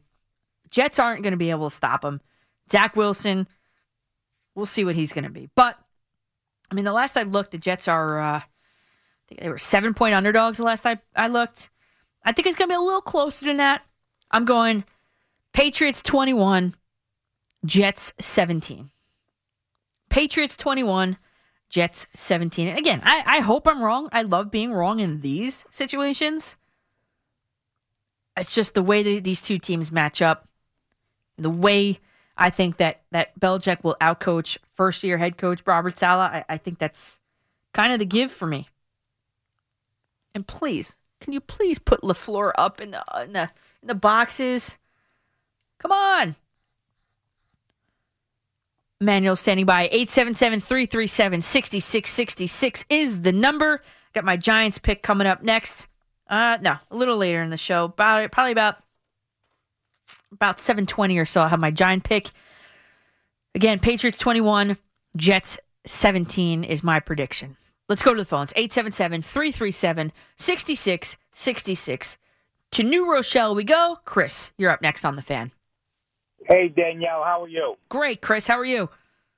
A little frustrated as a season ticket holder. You know, it's been 10 years of rough times, and, you wanted to believe that this year was finally going to be it with all these moves, but... Chris, wait, let me interrupt you for 1 second. Are you talking about the Yankees, the Mets, the Jets, the Giants? The football Giants. It could be any of them. Yeah, you're 100% right, Danielle. You're 100% right. And I guess my biggest frustration is, I guess, my kids have seen 2 Super Bowls in their era. And I saw a couple as well. But I try to tell my kids, this is what I went through with your grandfather in the 70s. I never saw them win a home game some years. And you feel for it because, these kids, we've been lucky with the Giants that they've made the couple of Super Bowl runs. Mm-hmm. But this team, at least with the Yankees when they were doing bad, George would fire someone or shake them up. And John's not doing that. And I just think the Giants need a shake-up. They have to put somebody on the hook in the middle of the season, do something to just shake things up because they're just getting worse and worse every week, and they're losing the fans. I have 6 tickets. No one's coming with me to the game tomorrow. Oh, I'll come with you. I'll go. You can come, Danielle. Oh, man. But I got to watch the Jets on my phone, though, because I have a show on Tuesday. So I'm going to have to watch the Jets on my phone. No, but it's just frustrating. I know it is. I get it. And you know what else? You know what I'm going to say? I agree with you. A midseason shakeup is in the cards. And I don't think, firing the general manager now, I don't think is going to make a huge difference. Firing the head coach right now, I don't think is going to make a huge difference because who's going to step up? Jason Garrett? You really want Jason Garrett coaching your team? I think the move, defensive coordinator Patrick Graham, this defense, and you're there. You're there every week. They look terrible. They're horrible. You want to believe in Judge, right? He says all the right things. Yes. Says all the nice things. But you know what? As a paying customer, I'm getting sick of the same things every week. It's the same crap every week. You really get sick of it. And I want to believe in him, right? He's the type of a coach that the Giants like, right? That he's a nice guy. He's a family guy. He's a typical Mara guy. Mm-hmm. And you want to believe in this guy. But, I don't know if it's – listen, Garrett, I'm not a big fan of Garrett. I wasn't a fan of him when he was coaching the Cowboys. Yeah. I'm not a fan of his play calling. I sit up top and we could call the plays, and we know what he's going to call. Yeah. So it's very scary. But, look, tomorrow, I don't know. Part of me wants them to tank and just go for another pick. My son just said Malik Lewis. He's the Willis. Malik Willis.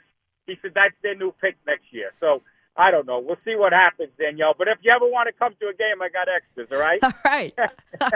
Me and my dad might have to come and take you up on that. You said you got 6. You got it. Let me know. So, Steve knows me, so you can ask Steve. I'll talk to you later. All right. Thanks, Chris. Bye-bye. And I love that your son interjected there. And who you're talking about, or who he's talking about, is Liberty quarterback Malik Willis. I know that's someone that has been on Boomer Esiason's radar, but I think, and I didn't catch your son's name, but I think that the problem is bigger than just a quarterback. Honestly, I'd stick with Daniel Jones. And I know that sounds crazy, but he is the prototypical guy that would fit in this NFL. He is. He can break off a real expansive run, and he can hang tough in the pocket as he's showing you this season. I think it's beyond that. But I think the first domino that needs to fall, Patrick Graham, your defense looks horrible. Figure it out. Rocco in Sheepshead Bay, you're up next on The Fan. Hey, Danielle. What's up, Danielle? What's up with you? Danielle, I never talk to you. I tell you something? I listen to you all the time. Mm-hmm. Always a great show. Oh, thanks. I appreciate that. I just want to say, if I guess Steve is retiring, I'd like to see you come on the air. Yeah, I put in for it, so we'll see what happens. So, I'll tell you something. We're going to miss Steve. Steve is something else. Yes.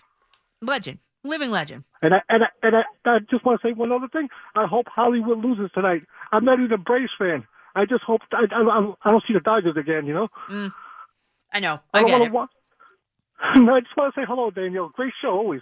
Thanks, Rocco. I appreciate that. Yes. Sorry, Rocco. Sorry. I hate doing that. I feel like a jerk now. Sorry, Rocco. But thanks for all the nice words. And obviously there's no replacing a living legend, right? So, yeah, I did put my name in for it, and we'll see what happens. But I tweeted out my Jets pick. And, is it Erica still on the update? Erica. Okay, cool. Erica Herskowitz has an update coming your way. And, of course, we'll take more of your calls at 877-337-6666. And solutions for every industry. Backed by 24/7 customer support and specialists to help with hard-to-find products. Because you've got everyone's back. We've got yours. Call, click Grainger.com, or just stop by. Grainger, for the ones who get it done. I'm Serena Williams. You watch me live on TV. And I'm the girl from that alien movie you watch on demand. Our worlds have been brought together thanks to DirecTV Stream. Why are you whispering? Because the alien will hear us. Maybe let the alien know you can get DirecTV Stream with no annual contract. He seems pretty excited by that, actually. Introducing DirecTV Stream, the best of live TV and on demand with no annual contract. Get your TV together at DirecTV.com. Requires high-speed internet and compatible device. Content varies by package and location. Restrictions apply. It takes 2 vaccines to help protect you this season, the flu and COVID-19. And now you can get both shots at the same visit. Learn more at cdc.gov/vaccines. WFAN and WFAN FM and HD1, New York. An Odyssey station. WFAN Sports Flash. Powered by Superbooks, now open with better odds and favorable prices. Good evening at 7 o'clock. I'm Erica Herskowitz, and this report's brought to you by H.L. Gross Jewelers. Shop H.L. Gross in Garden City or at hlgross.com. Well, coming up in about an hour from now, the Dodgers and Braves will square off in Game 6 of the National League Championship Series in Atlanta, where the Braves can put it away. They lead the series 3-2. Ian Anderson starts for Atlanta. Walker Buehler goes for the Dodgers instead of Max Scherzer, who's unable to pitch after complaining of a dead arm after Game 2. The winner will play the Astros in the World Series. A big come-from-behind win for the Rangers today as they overcame a 2-0 deficit, scoring 3 goals in the span of 3 minutes and 20 seconds in the third period to beat the Senators in Ottawa 3-2. Chris Kreider scored twice. Ryan Lindgren also tallied, and Alexander Gorgiev stopped 26 shots as the Blue Shirts pick up a 4th straight win. Coming up soon, the Devils host the Sabres at the Rock, and then later on, the Islanders visit the Coyotes in Phoenix. In the longest game in college football history today, Illinois upset 7th-ranked Penn State in 9 overtimes, 20-18. And locally 16th-ranked Wake Forest beat Army 70-56. And with sports flashes at the top of the hour, I'm Erica Herskowitz. The Fan is on your smart speaker. To listen to the home of New York sports, just say, "Hey Google, play WFAN." Danielle, McCartan. Sports Radio 101.9 FM. The Fan. WFAN. Welcome back to the 7 p.m. hour of McCartan Before Midnight here on The Fan in New York City. We are halfway there. Whoa! Yeah, we're halfway through the show. I'm with you till 9 p.m., everybody.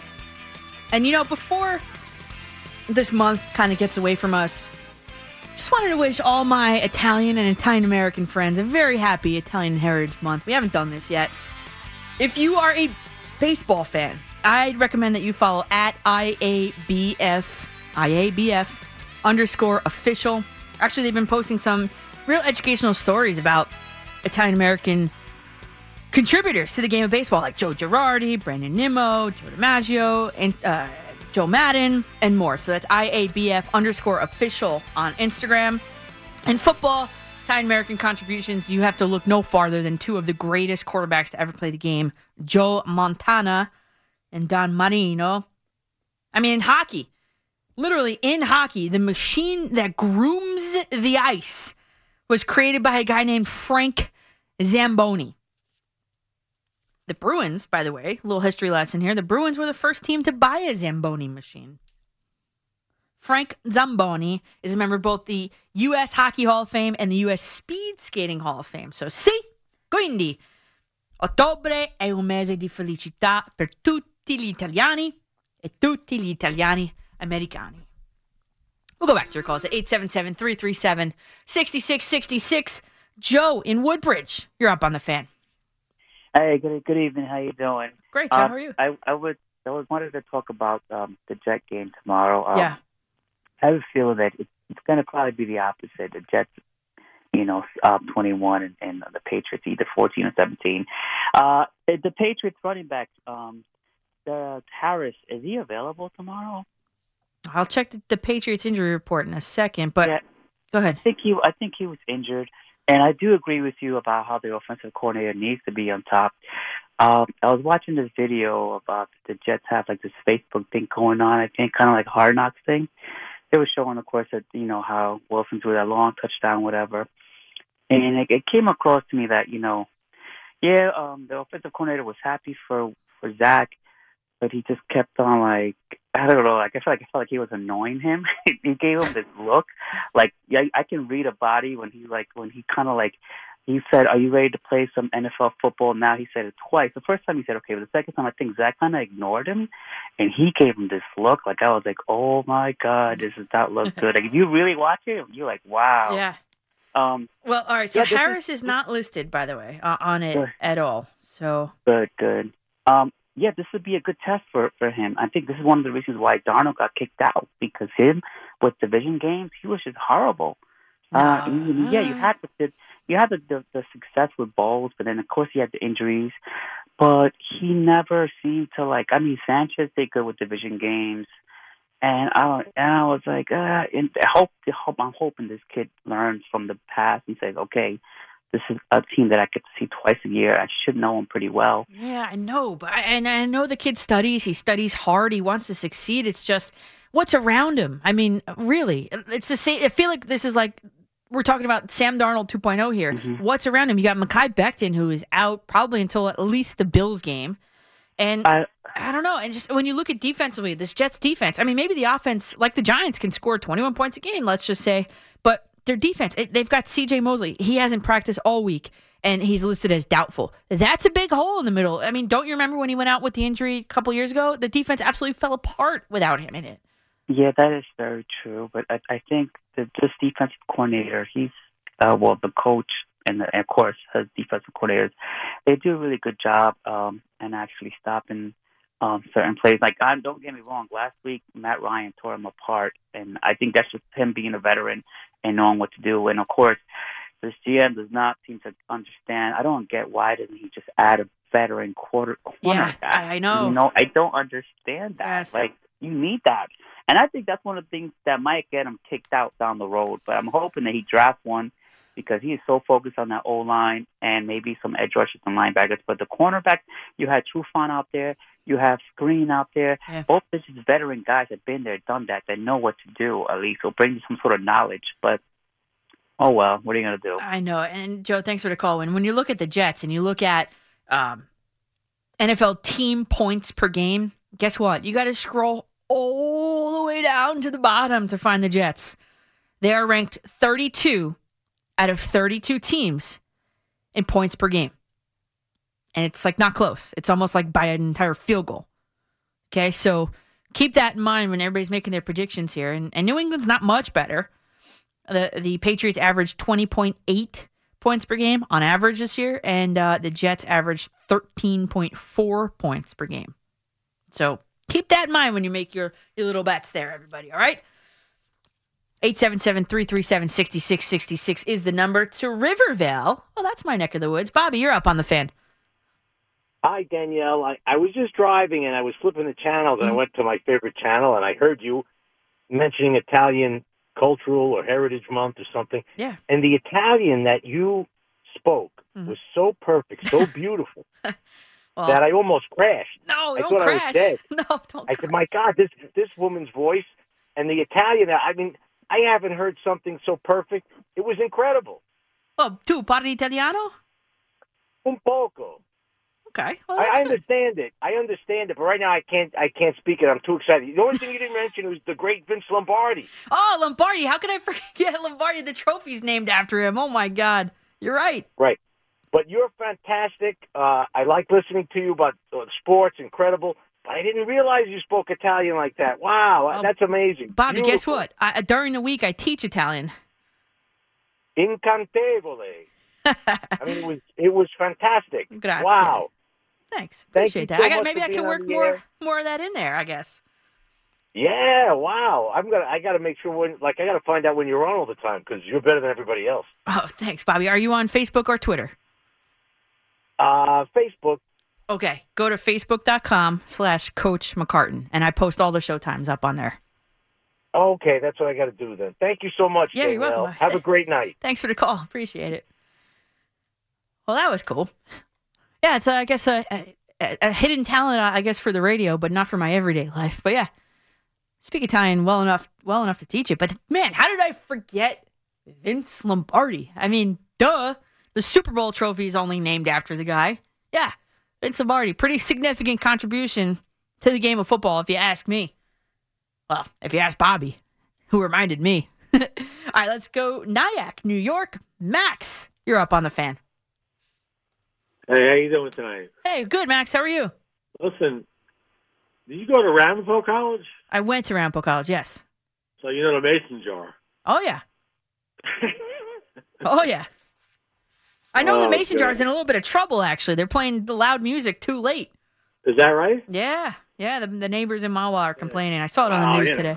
That figures. But, I'm from Nyack, but I have relatives in Mawa that, they always go to the Mason jar. Yeah, Mason jar pretty good. And I think I listen to you all the time, and I'm like, one time you said that you were from Ramapo. I'm like, I wonder if she knows the Mason jar. Yeah, which has nothing to do with what I'm talking about tonight. It's all good. All good. Making I connections. I never called you before, so I figured I'd throw that out there to break the ice. Yeah, of course. Thanks. Appreciate that. All right, what do you got for me? So maybe I'm a little giddy about the Knicks, and I could be wrong. I know we've been talking about football and stuff. Yeah, whatever. All is good. I'm kind of happy about the Knicks right now. I kind of, I know that last night was a joke, but yeah, and we haven't played anybody really good yet. But I'm liking the gelling, and I just do love the coach. Oh, me too. I love him. You're a coach, right? So you know. Love him. Yeah, love to do. I tell you what, I liked them last year, and they got to the playoffs. Yep. They got blown out, but I think that it was a good experience for the whole team. And I think they have the right chemistry this year. I agree. And I'm a little excited about them this year. And it's okay to be excited. And you're right. You're okay to be excited about the Knicks. I mean, they, like you said, they've got a great coach who knows what he's doing, clearly, and commandeered the team to a 4th seed berth that nobody saw coming last year. They've only added pieces to it. They played defense, for crying out loud. I mean, yeah. Right? Yeah. That's amazing. I know. And they have a good, I just Fournier. I tell you what, I'm pretty excited. I guess it's only because it's 2-0. I know, but right? But I can make this phone call 2 months later. But I don't think so. I think when I call you later on, like around Thanksgiving, the Knicks are going to be in a good spot. I think you're going to be right, and I think you nailed it. And I will hope to hear from you before then. But if you give me a call around Thanksgiving and the Knicks are still in it, you're right on, because I agree with you. All right. I love the show. Thanks. Thanks, Max. I appreciate that. Yeah, and then you know what? Here's the thing. I'm looking at the Knicks schedule for 21-22, trying to look and see. I mean, the Magic, listen, the last opponent the Magic had, they played the Spurs.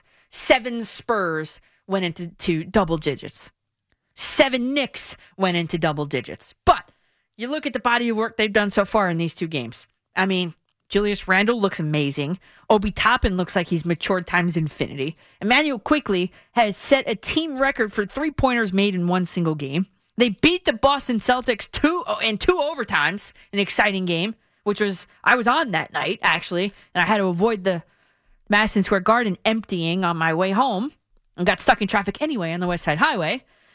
But it's exciting, right? So I'm looking at the schedule. Sunday, October 24th is their next game, which is tomorrow at 7 p.m. So Jets and Giants both play at 1. There's no excuse not to watch this Knicks game tomorrow.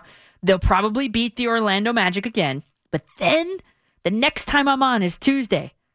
I'm on Tuesday at 7:30 p.m. And you better believe that we're going to have TNT on in this studio, because it's the Knicks versus the 76ers. That is their first test. Let's see. Let's see how these Knicks perform against the 76ers team. My dad texted me. Make sure you tell him that Vince Lombardi is from Englewood. Okay, Dad. Vince Lombardi's from Englewood, everybody. Also another local guy. Let's go to Eddie in Rockland. You're up next on The Fan. Hey, Danny, long time no speak, On the Giants, I want to give you a scenario. Tell me. You're taking the keys. You're the GM starting today. Wow, I am the GM of the Mets and the Giants tonight. Let's do it. Today. And you have to make a decision. You're going to make the first 4 picks in the draft on offense or defense. It's got to be on one side of the ball, and you got to save one side of the ball. Are you saving Daniel Jones and Barkley and the rest of the crew that coming up on big contracts, or are you dumping the whole offense and starting off fresh? Okay, so what was the first question? Let's back up. First question is where is my first pick, offense or defense? No, you get the first 4 picks in the draft. You can trade. You got Seattle. You got your top number 1. You got your top second. You can trade down, make a couple of more. Where's your first 4 positions? It's got to be on one side of the ball. All on one side of the ball? Oh, God. I'd have to go pass rush, some sort of pass rush, because the Giants literally don't have one. I mean, they didn't sack Dak Prescott or Jameis Winston one single time. So that's where I would go with my first picks. And then am I keeping the band together? Am I keeping Daniel Jones and Saquon Barkley together is the next question. Yeah. I believe in Daniel Jones. I think that paying a running back in Saquon Barkley would not be worth it. He has not proven that he can remain healthy for an extended period of time. And honestly, he's not performing up to the spot in which he was picked. So I would dump Barkley and I would keep Jones.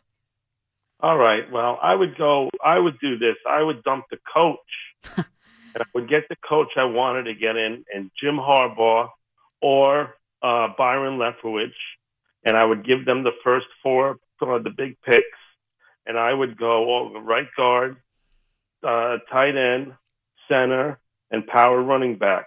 And I would try to save this offense, and I would get up the team scoring about maybe 28 points a game. And then I would work the defense the following year. Yeah, but and Eddie, it's a good, well thought out point there, except for the fact that the Giants score 20 points a game now, right? I mean, they're in the bottom third, but they give up a lot. They give up a ton of points. I'm trying to look up as I speak here. Offense, defense, scoring defense, right? Opponent points per game. When you look at opponent points per game, where do the Giants rank? Yeah, the Giants rank and they're tied for there's only 2 teams worse than the Giants in giving up points per game: the Washington Football Team, the Atlanta Falcons, and they're tied with the Miami Dolphins. Like I said, you can load up on offense. I said this the other night. You can load up on offense like crazy. You could score 500 points a game. Great, cool. But if you can't play defense and the other team scores 501 points, you lose. So the first thing that I would do, I would go defense first to stop the other team from scoring. 29.5 points per game that defense gives up, that's brutal. You can't win games when you give up 30 points a game. You just can't. It's not possible. I see where you're going. I mean, they signed Rudolph. I would trade Evan Ingram. I would trade Saquon Barkley before you let him walk and get nothing out of him. I know he's injured, obviously, but I don't think he's going to be out the rest of the season. And I know where you're going, offensive line, sure, right? But you have a mobile quarterback. It's not like he's a statue back there. So if you're telling me to pick, I have to pick offense or defense to improve right now. It's the Giants' defense. And forget about the head coach. That defensive coordinator, Patrick Graham, I don't know how that guy still has a job. Opposing quarterbacks against the Giants have a 115 quarterback rating and a 74.4 completion percentage. That's unheard of. That's not right. That's like the Giants are going against a top 5 quarterback every single week, no matter who it is. Unacceptable. Completely unacceptable. Speaking of the Giants, I got my Giants prediction coming up next on The Fan.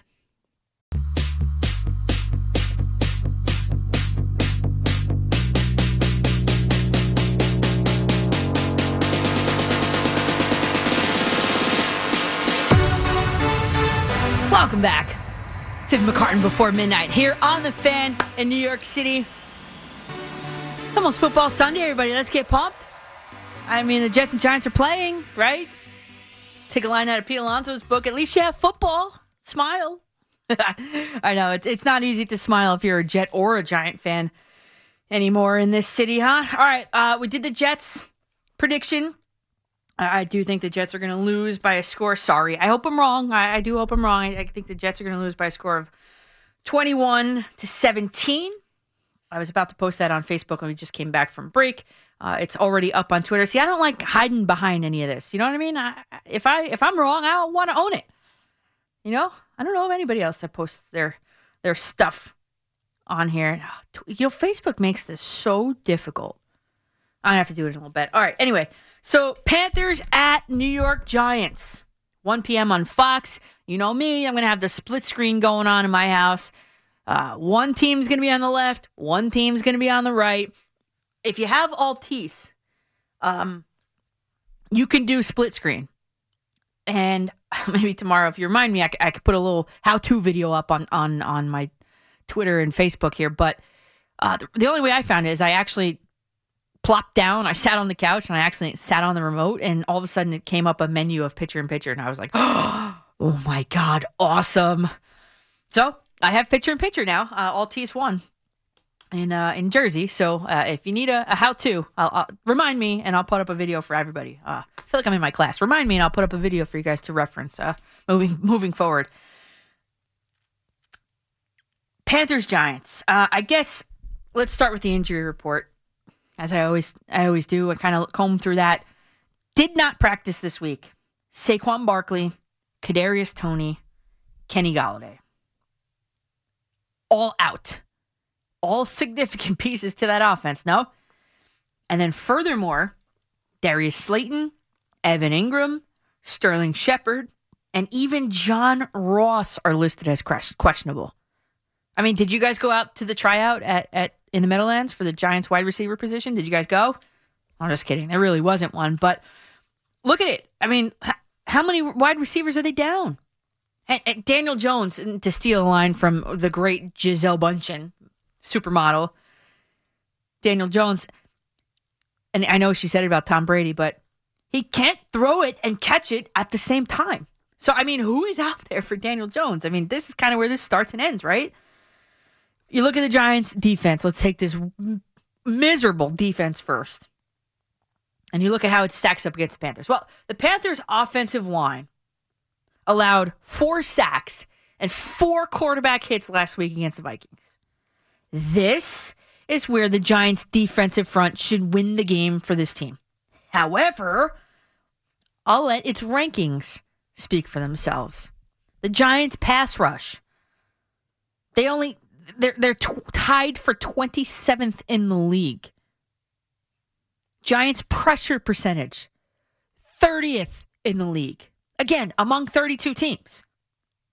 Overall, pass defense for this Giants team, 28th in the league. Yards per attempt, 23rd in the league. You want me to keep going? I mean, this is terrible. Everyone knows around here about Sam Darnold's propensity to be reckless with the football. And believe it or not, the Giants' defense is tied for 11th. Better than any of the other ones I just gave you, but they're tied for 11th in the league in interceptions. So maybe they could come away with 1 or 2 in some critical spots. Who knows? Giants offense, without a real threat to run the ball, even though the Panthers defense is not good. For the Giants, like the Jets, this game is going to be won and lost on the arm of the quarterback. The problem is, the Giants offensive line allowed 3 sacks and 27 quarterback hits last week to a quarterback who, in my opinion, was not playing with a health meter at 100%. Daniel Jones coming out of concussion protocol. I mean, in terms of quarterback rating, he's coming off his second to worst game of his entire career. And in the worst game of his career in terms of quarterback rating, he threw at least 1 touchdown pass. Last week, 0. That's bad news for him. And that offensive line. Because the Panthers have the 3rd highest pressure percentage in the league. And guess what? They're tied for 6th in sacks. The Panthers' pass defense, beside that, is also pretty good. There are 2 statistics that really stick out to me in terms of what the Giants' offensive game plan should be. The Panthers' defense is 3rd best in the league on 3rd down defense. Their red zone defense is 26th in the league. There it is. You know what that means to me? I interpret those 2 rankings and those 2 statistics, and I say, okay, throw the ball deep and stay out of 3rd down situations. Get right up in that red zone and make it happen.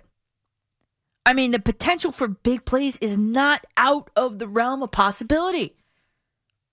Daniel Jones this year is only 3 for 11 on deep balls. Yeah, I totaled him up, NFL's next-gen stats.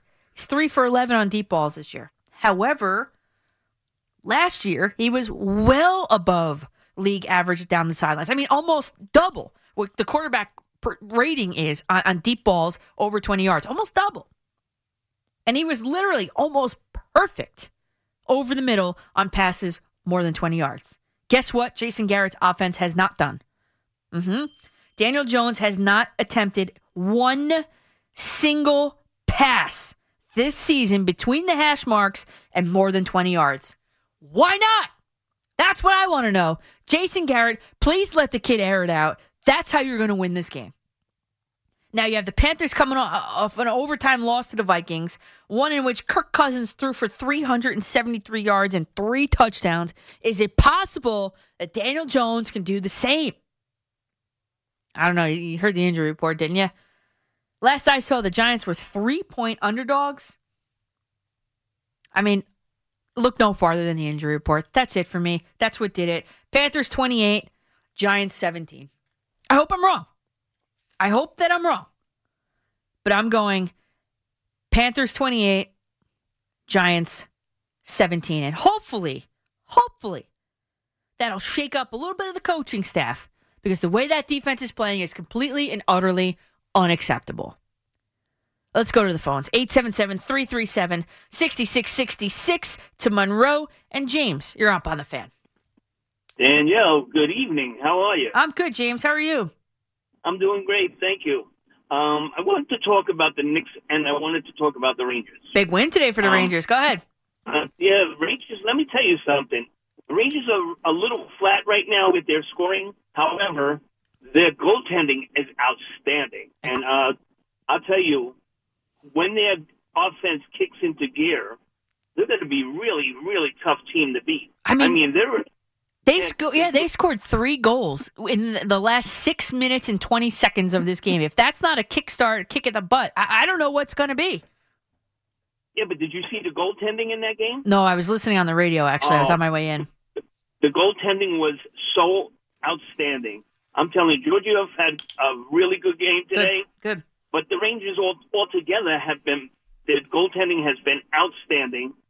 And I tell you, that's what's going to keep them going. And they're playing a little bit more physical, too. I mean, Chris Kreider, based on the radio call, Chris Kreider. Oh, yeah. Man, he was putting down some punishment today in the last couple minutes.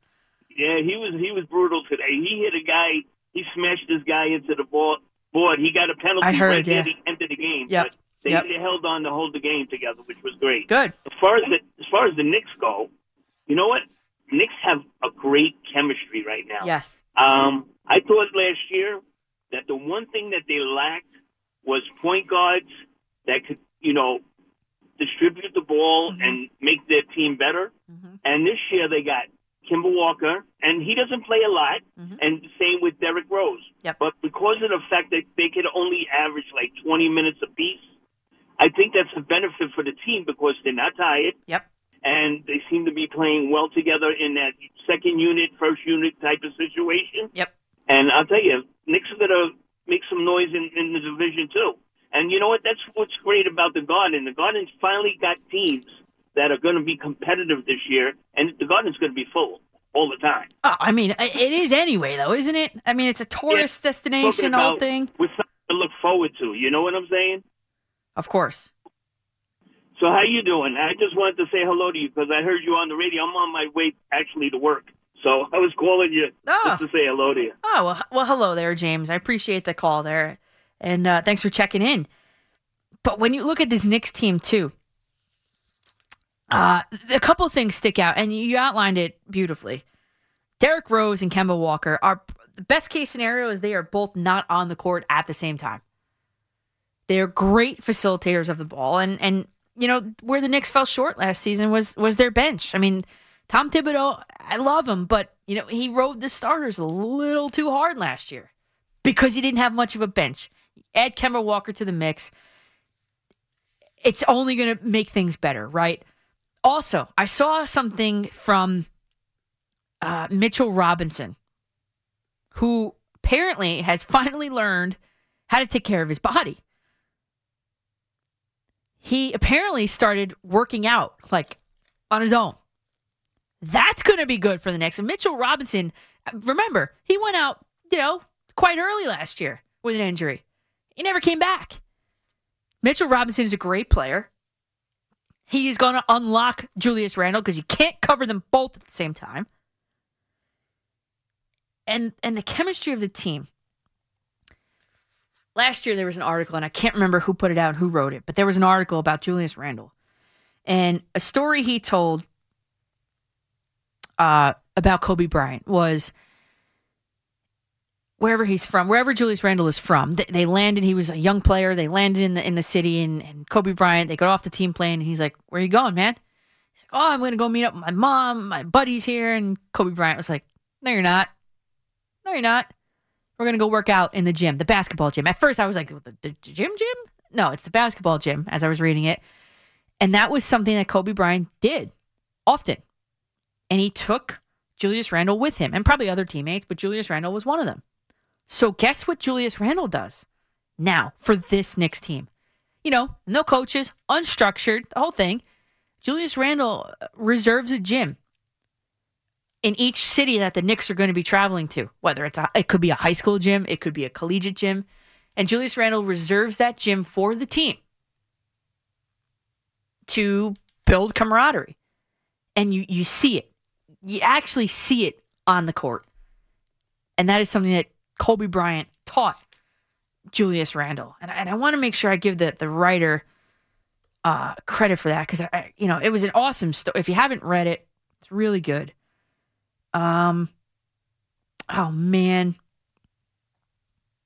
I don't want to say it wrong. So here's what we'll do. We'll go to commercial. I'll look it up on the break, and I will tell you where to find that article. And if you know where it is, you guys can tweet me if you found it before I did. Okay, at Coach MCCARTAM. My next question is, and we'll get to your calls in a sec. So what's the deal with Denzel Mims and the Jets? Why has he only been targeted 4 times on 21 snaps this season? There have been calls made to Florham Park about him, about trading for him, and the Jets have turned down those offers. Like, why? I appeal to you, Jets fans. Are you keeping Denzel Mims? Are you trading him? 877-337-6666.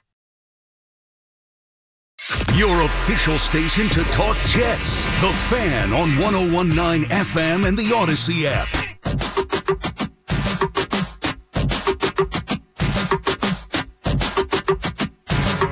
I'm more than just an option. Hey. I know I'm an option on your radio, so thanks for tuning in to McCartan Before Midnight here on The Fan. Thanks for choosing me. Why don't you get aboard? 877-337-6666 is the phone number. I mean, we're literally talking about all of our New York teams here. We've got the Jets that I made the prediction. I think the Jets are going to lose to the Patriots 21-17.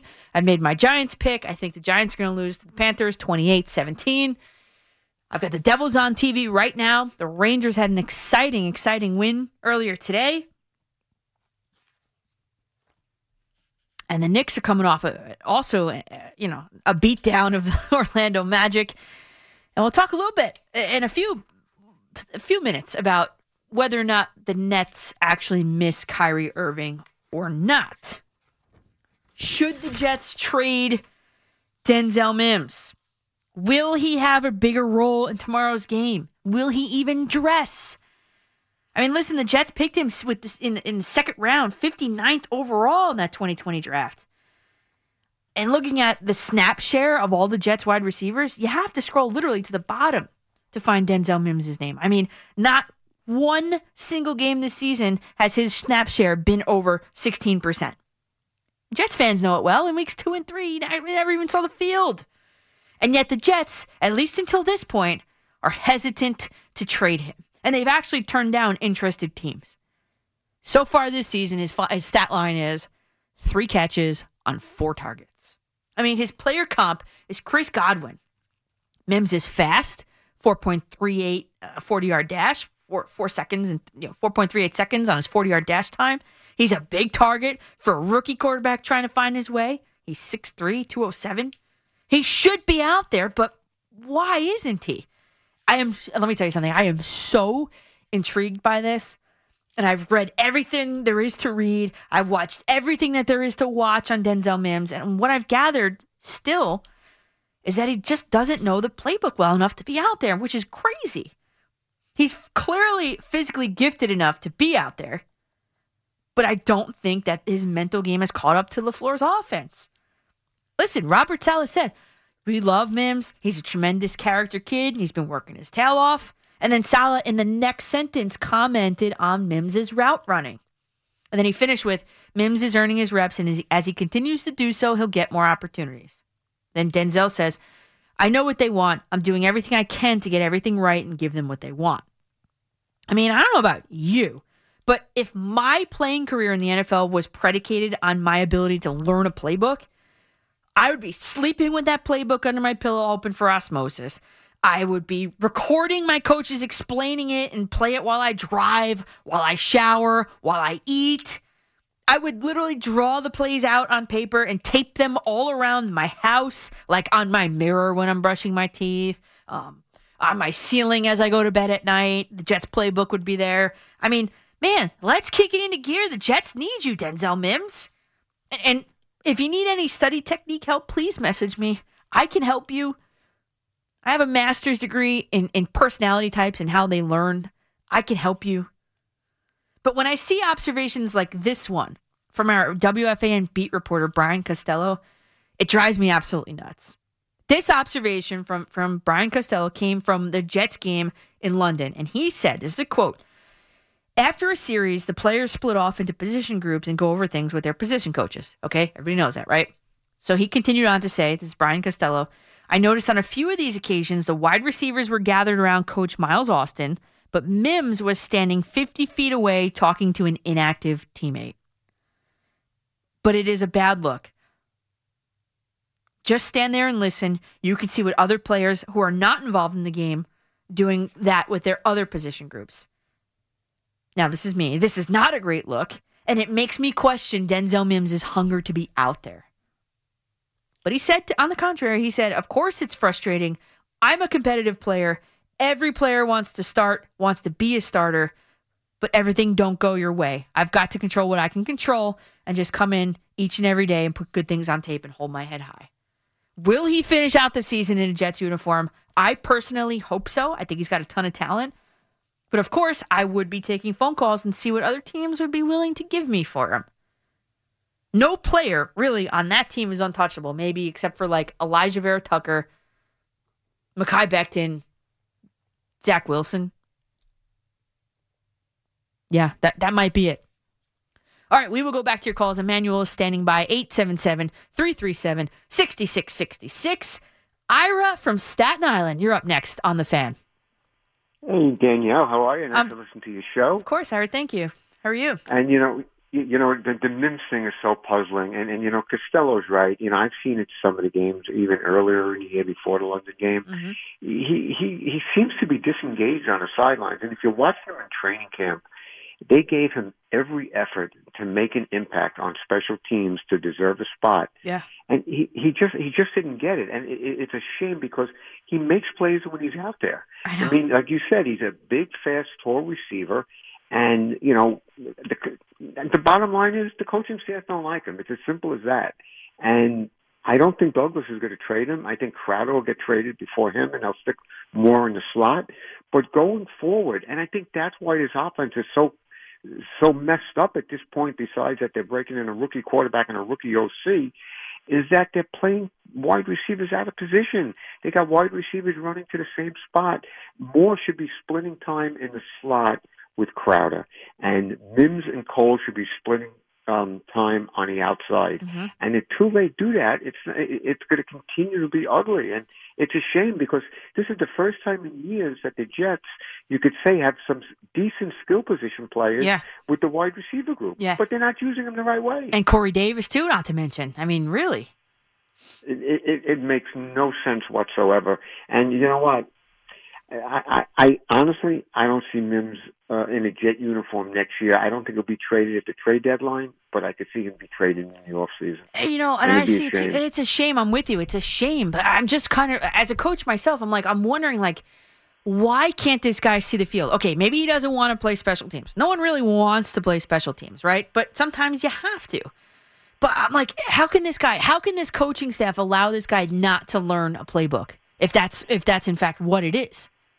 I think early on it was that, but I don't believe that's the case anymore. I think they just keep on throwing it out there. Now, granted, he came from Baylor. They're receivers. They just, they run go routes. Mm-hmm. I get that. But the bottom line is he knows the playbook by now. I think it's the effort and, like you said, the disengagement on the sideline and maybe in the receiving room when they have meetings. Yeah. And I think that's the reason he's not hitting the field. Oh, my God. Like, come on already. Like, get your head in order, kid. Like, really?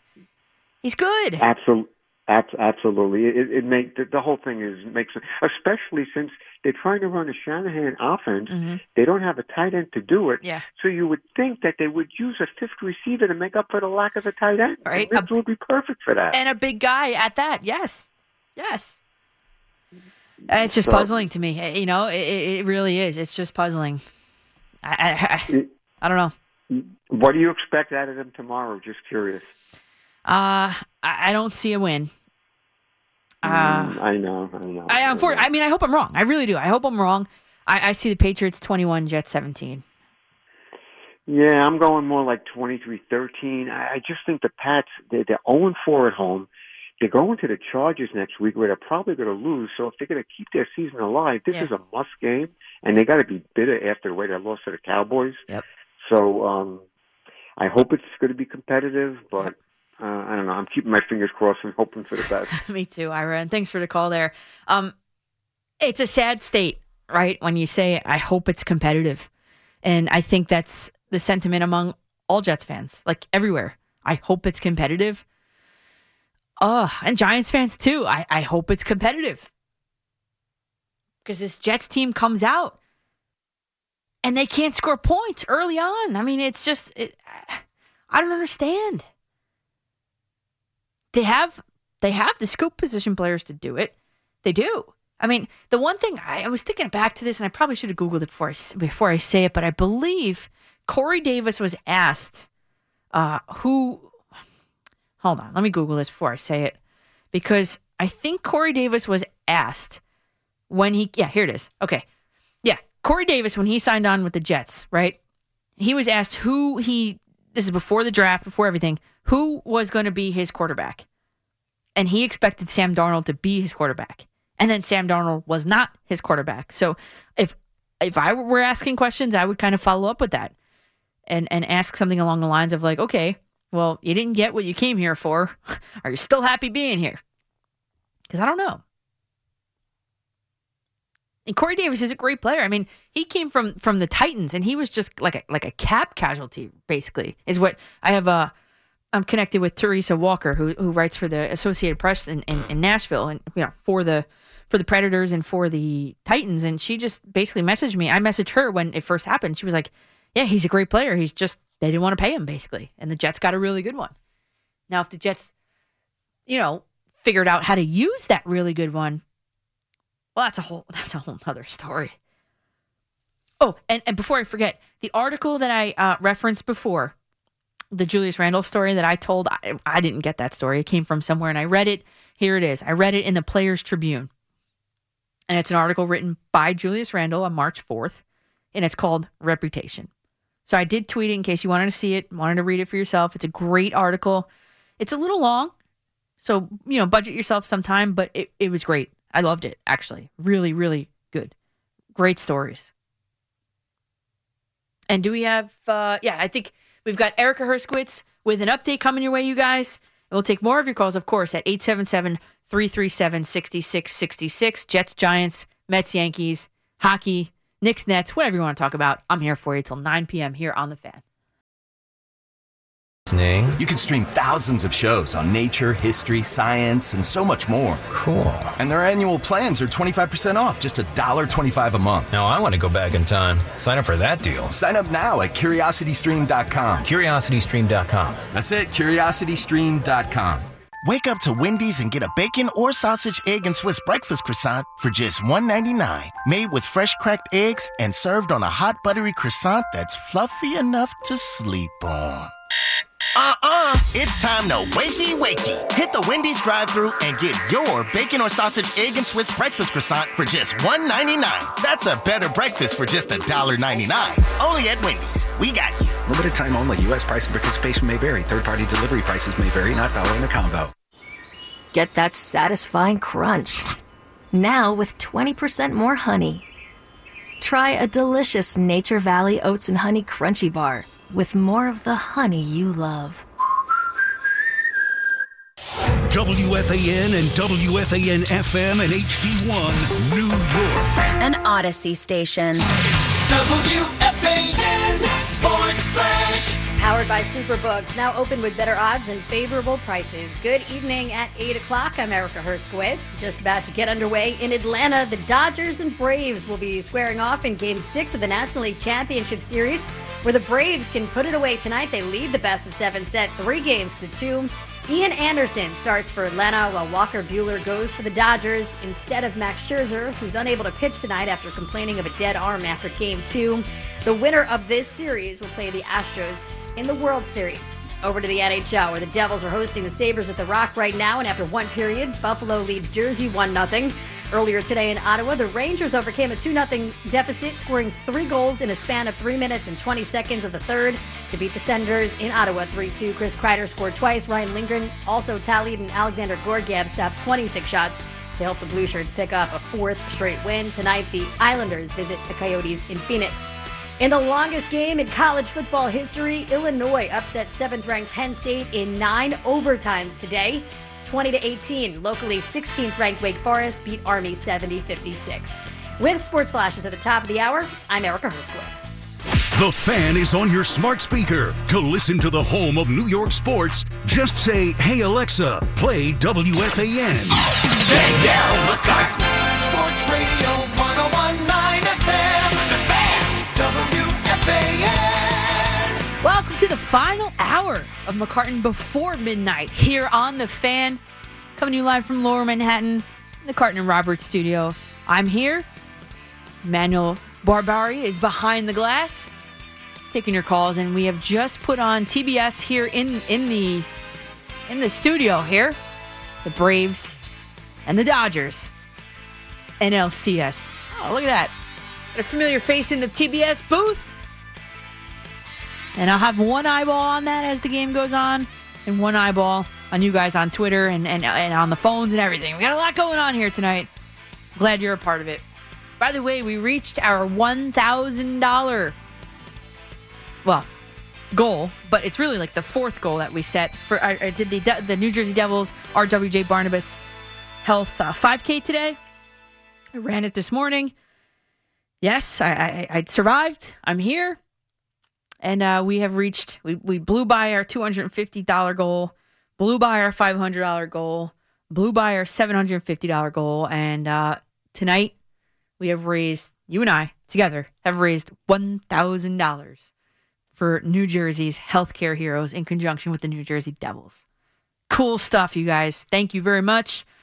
And if you still want to donate, that's fine. You're more than welcome to. I tweeted out the links earlier and put them on Facebook a little bit earlier. More than welcome to donate. For a good cause, of course. And I did okay. I think I did fine. I survived. That's the longest I've ever run outside. By the way, what can the Jets and Giants take away from the resurgence of Sam Darnold with the Panthers? The renaissance of Sam Darnold with the Panthers? Darnold is putting up his best career numbers in an offense with weapons, where he was the final piece in it. Like, despite that he's in a 5-way tie for second in the NFL with number of times sacked, Zach Wilson is included in that tie. He's still got more wins than Jones and Wilson combined. And I'd argue that he put together the best drive among all 3 of them last week. There were 2 minutes and 9 seconds remaining on the clock against the Vikings. It was like the bonus coverage game that we had. Darnold orchestrated a perfect 11-play, 96-yard drive that ended in a touchdown pass to Robbie Anderson. Then, on a tremendously creative call, really, I'm being serious, shovel past a pass for a 2-point conversion to tie the game. Talk about a pressure situation. And by the way, I noted that on that final scoring drive in my notes, Sam Darnold completed 2 big-time throws on fourth down, a 26-yard pass, and a 41-yard pass. The Giants defense will certainly get their crack at him tomorrow. I was going to count the number of hours, but I can't do that right now. A little over 24 hours from now, right? They play at 1 o'clock. But the way that opposing quarterbacks are trending against the Giants, man, oh man, expect a big game from Sam Darnold. If he's your fantasy quarterback, be happy. Or if you could pick him up at this point, do it. Another reminder, we've got Odyssey's legal expert, legal insider, Amy Dash, is coming our way in just about 15 minutes from now. She's going to give us, and we're going to do a New York perspective on the Deshaun Watson thing, the Washington football thing, and the Trevor Bauer thing. They're all important, and Amy Dash is the best at it, so we will be live with her in about 14 minutes from now. And to the phones we go, 877-337-6666. Matt from the Jersey Shore. How's it going tonight, Matt? Hey, Danielle. How's it going? Good. Are you driving for Lyft tonight? I'm actually just going through the Lincoln Tunnel as we speak, so I'm leaving the island. There you go. There you go. What do you got for me tonight? I waved as I went by the building. and listening to you, I actually learned something. You and I are fellow road runners. Hey, you went to Rampo too? Look at that. I did. Yeah, I've been all over the state. What can I say? Small world. Yes. So I usually call you about the Yankees. I think I've reached a point where that's probably going to come to an end until about hot stove sometime in the winter. Mm-hmm. But just wanted to touch on the Jets. Yeah, I mean, if Darnold wasn't running for his life the whole time he was here, yes, he may have done some better things. They obviously didn't give him what they needed, especially with the line. But what I was also going to call about Darnold aside was, I feel like they need to get a more veteran presence at running back, because right now, like you said earlier, Michael Carter is averaging 33 yards a game, and they're kind of going running back by committee. And it's almost like when they had multiple quarterbacks. When you have more than one quarterback, you have no quarterback. Yeah. And I feel like if you establish the run game, it's going to obviously keep the defense honest. It's going to be able to make the line block better. Of course. And, and then Wilson will be able to find his receivers better.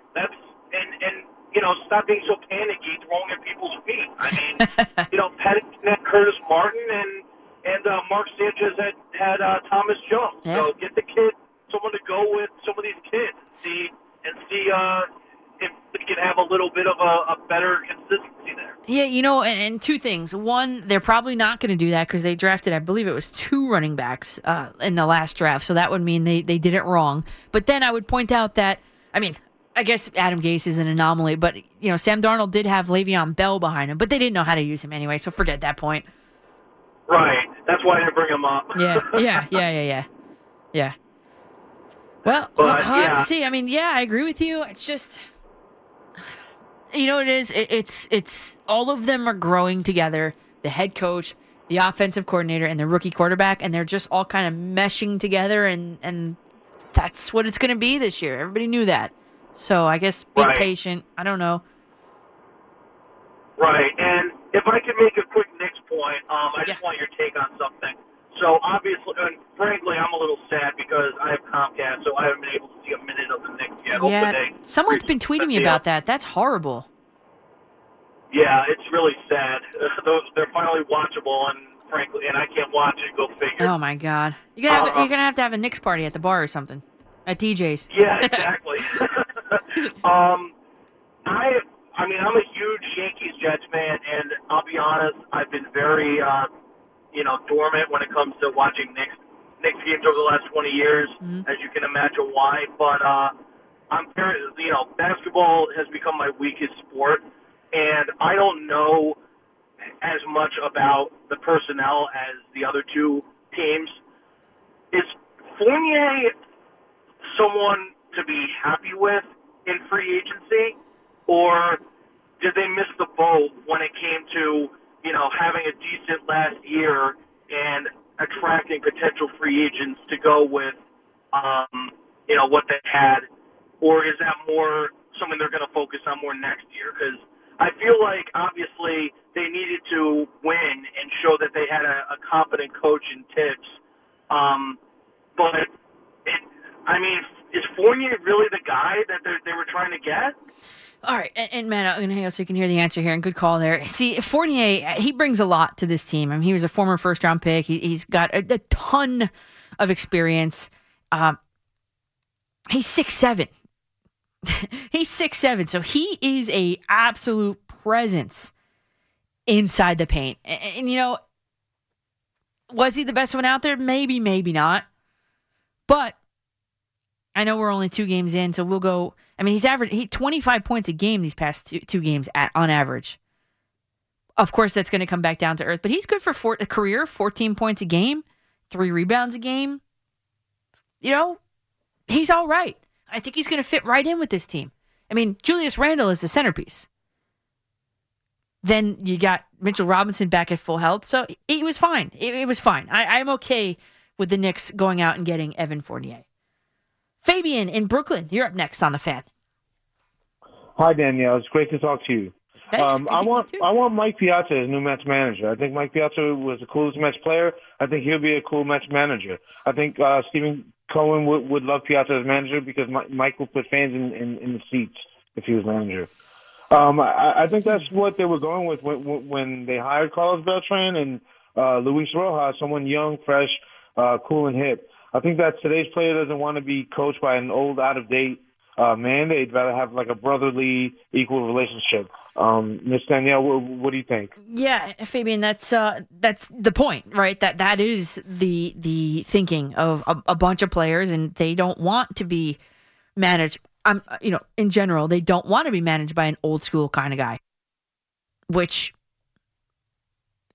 I don't know if that's always the right way to go about that. You know what I'm saying? Like sometimes the older guys are good still too. Like they reinvent themselves and all that. Maybe. But you're right about that. But as far as Mike Piazza for Mets manager, see, the thing is, I would hope that the Mets are looking for somebody with managerial experience. And, Mike Piazza has I think he managed, and I should know this. I really should know this. Yeah, he managed Team Italy for the World Baseball Classic. And I know that's not MLB, but the guy's a Hall of Famer. Would he want to manage the Mets is another thing. Because at least with him, he's got managerial experience. With Carlos Beltran, he's got none. 0. Not one single game, not even as a coach. I don't know. I would be interested to see if Mike Piazza would pick up the phone if the Mets would call for a managerial position. You got me thinking. Kevin in Camden, you're up next on The Fan. Coach, Kevin, how you're are in. you? I'm here. Congratulations on your $1,000. Oh, thank you. Hey, you're welcome. Now I'm going to talk real quick about this bias thing because we talked about this last time. I would bring him back, but this will surprise you. I would not overpay for him because here's my thinking. My thinking is, since he wants to play with his buddy, he would take a slight hometown discount. So I'm thinking he might take a discount, and if he takes a discount, I'll re-up him. But if he doesn't, then I'm not going to pay for him. You don't want him at full price. No, I'll take him at a discount, but I am not, because like you said the other day, they have more important needs, pitching, whatever. I want him back, but I'm not going to spend like a drunken sailor to keep him. I would love him back, but it has to be a certain price for me. Yeah, so that might surprise you. Yeah, it does surprise me a little bit. How much you want to pay for him? I mean, let's see what the market value is on him. Let's see. I'd say like $180 for like 5-6 years. Okay, like it might not be enough, but like, hey. Yeah, it would take it or leave it, we right? have more important needs. We need pitching because Stroman might not come back. So, that's more important. You have more important needs to Conforto, I want him back. So I mean, you got needs that we need to address. So that's what I'm saying. For me, it's just Yeah, it's a hard pass for me on Javi Baez, and we could talk about this on Tuesday. Kevin, I'll be on Tuesday, 7:30 p.m. Awesome, I'll be there. All right, Kevin, I appreciate the call. It's a hard pass for me on Javi Baez. Absolutely a hard pass. I like Kevin just said, and we've talked about here on this show in the past, the Mets have bigger, glaring needs. And we talk about it often, but here it is again. I mean, what is Jacob deGrom going to be? We've been saying it and saying it and saying it. He didn't even get to pitch at the end of the season. No one knows. I mean, literally, it would not surprise me, and I hope I'm so wrong on this, but if he picks up a ball in February or whenever, based on this collective bargaining agreement, blah, blah, blah, right? If he picks up the ball and feels arm pain again and then has to go for surgery, I mean, why would not they want him out there at the end of the season to see and to give him a head start on healing? But, okay, question mark, Jacob deGrom. Question mark, Noah Syndergaard. Who's been really good for you? It's Marcus Stroman. The Mets should absolutely re-sign Marcus Stroman. Absolutely. The guy's a workhorse. And he loves being here. Not that should preclude anybody from signing a free agent, but he did a good job here. The guy plays hard. He's diving to tag the base. Guys running to third. I mean, yes. And I also would like to see Michael Conforto back in a prove-it deal, 1-year deal. I love that. And I think he would kind of go for that too. Like, look, you had a bad year. Go sign a 1-year deal. Take the qualifying offer, really is what it should be. Take the qualifying offer, play for a year under it, and then go out and get your big money contract, whether that be with the Mets or elsewhere. But really, neither the Mets nor the Yankees can make any moves. And the Mets even more so because they don't have a front office or a manager intact. But neither of them and no team can really make any moves until this CBA is agreed to. Will there be a DH in the NL? I certainly hope to think so, and I hope so. But that's going to affect the spending and the movement of a lot of players this offseason. So we'll see. All right, we've got Odyssey legal insider Amy Dass joining us next on The Fan.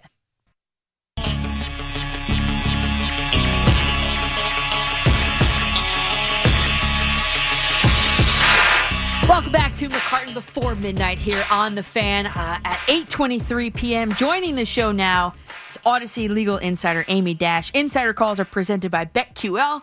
Get access to data and insights the sportsbooks don't want you to see. Bet smarter, beat the books, download the BetQL app or visit BetQL.com today. Amy, welcome to the show. Hey, Danielle. Thank you so much for having me. Of course. Listen, Deshaun Watson, let's start here. He's again in the news amid trade rumors to the Miami Dolphins. They seem imminent. So, Amy, you are the one I wanted to talk to because from a New York lens, the Dolphins are on both the Giants and Jets schedules. So thanks for carving out some time on this Saturday night for us. Oh, it's my pleasure. So the Giants have the Dolphins on December 5th. The Jets have the Dolphins twice in one calendar month beginning on November 21st. Deshaun Watson's a good quarterback, much better than Tua Tagovailoa. What % chance do you see him on the field against either of our teams this season? It's really tough because that's solely dependent on whether he's actually traded. And I was talking about it this afternoon that I think the Dolphins would have to be crazy to make that trade just because there's so much uncertainty. You're going to give up picks. You're going to give up all this stuff. And then what if, he arrives in Miami and then the following day charges drop? Okay, maybe you can cut him because there's a morals clause if he's charged or convicted with a crime. But you're really taking a chance that you're going to at least get this season out of him, maybe next season. But in terms of whether there'll be criminal charges, if there'll be criminal charges, I think on the civil side and the NFL side, it'll take longer to have a determination. But the criminal side is really, really playing with fire because it could happen at any time. So it's a real gamble, I think. Yeah, you're really invested in this, and me, I know what is the difference to him and his future if the cases are criminal or civil, or can they be both? Well, I think with civil, he's got a much better shot of returning to play because we've seen in the past a lot of, players, Antonio Brown, just countless people have settled civil suits. Usually right before trial it will happen. With his situation, it's a little more complicated because of just the volume of suits, 20 plus suits. Each suit, even though they're being grouped together for discovery purposes. They're going to actually be tried separately. So he'd have to settle with 20 plus women. A lot of them represented by the same attorney. So that could help. Even let's say he doesn't settle, right? And it goes through the civil court system. That could take a year or more before he even gets to trial. So in the short term, we could see him playing. And then even if there's a determination, whether he's determined to be liable or not on the civil side, if he is found to be liable, there would be money damages, and then the NFL would have to come and do their investigation and decide how many games to suspend him, if at all. So I think it's less of a long-term threat, and it certainly opens the door for short-term play, at least on the civil side. On the criminal side, it's a whole other ballgame, because the NFL's policy is that the second there's an indictment or a charge that's related to either domestic violence or sexual assault, the player immediately will go on the commissioner's exempt list. That's the policy. It's written in there, and that's usually the trend of what the NFL will do. And then wait for those investigations to resolve themselves, whether they're formal charges, whether there's going to be a trial. That could go on for a really, really long time if that happens. So it's quite a difference on the civil versus the criminal side. So you said he could play, right? You said he could play in the short term. So what if the Dolphins needed help, like right now, though? Like he could play in the short term, right? He could play, but I think people are banking on the fact that now things have settled down. It's quieter. However, the second he's traded, it's quiet because the Texans aren't playing him, right? They can play him, but they've chosen not to because of everything that's surrounding it in terms of the publicity. So let's say the second he goes to the Miami, you don't think that the media engine's going to start to rev again, and there's going to be all this backlash and pressure on the Dolphins not to play him. So why even bring him there if they know that they're going to have to face that uphill battle of, like, are you really going to play this guy? And this has nothing to do with him being innocent or guilty, because obviously he's innocent until proven guilty. He hasn't even been charged with anything, but there's still going to be that pressure. So are the Texans, they're still paying him then, I assume, through all of this? Yeah, exactly. So the only time that he wouldn't get paid is if he goes on the commissioner's exempt list.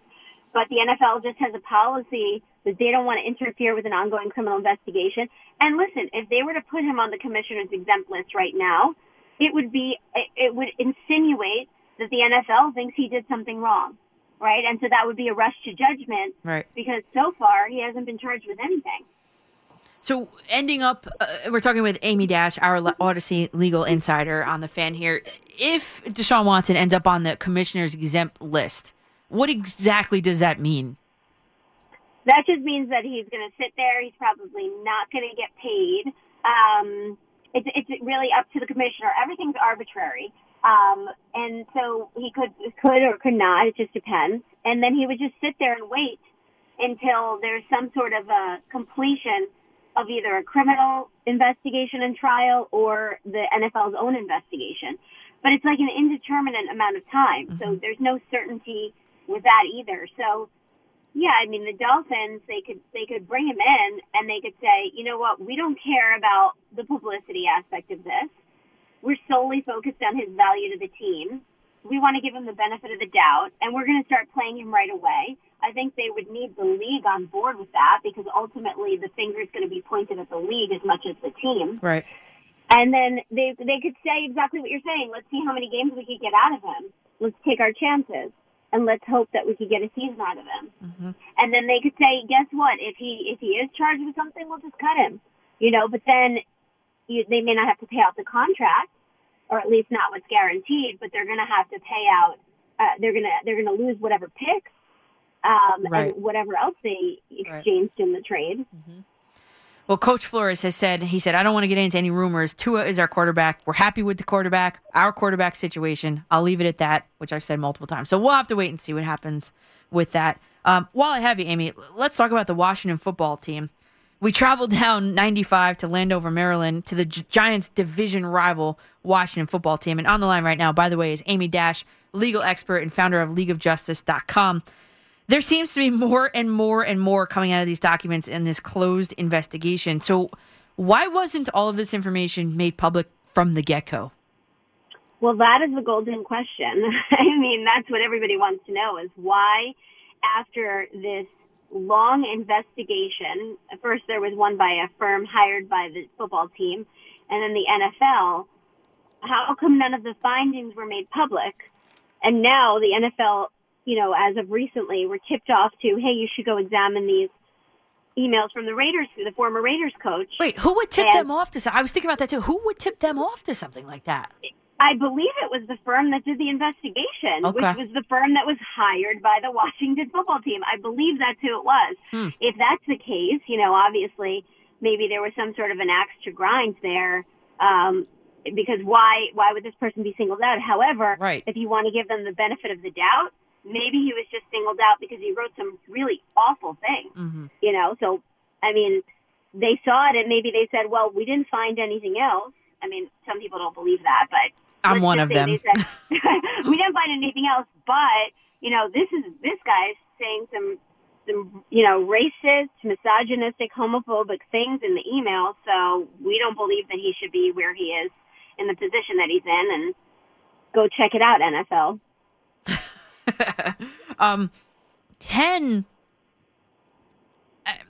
Can the commissioner, Ken Goodell, be removed for essentially trying to sweep this all under the rug? If things come out that were not released by the NFL that are really damning, well, then you have the question of whether there was a cover-up. And if there was a cover-up and if there was proof that Goodell was instrumental in keeping everything mum and he was doing it because of his loyalty to Snyder or for whatever reason, or because he didn't want to implicate himself. I mean, maybe there are things that are being covered up that don't reflect very well on the commissioner. Right.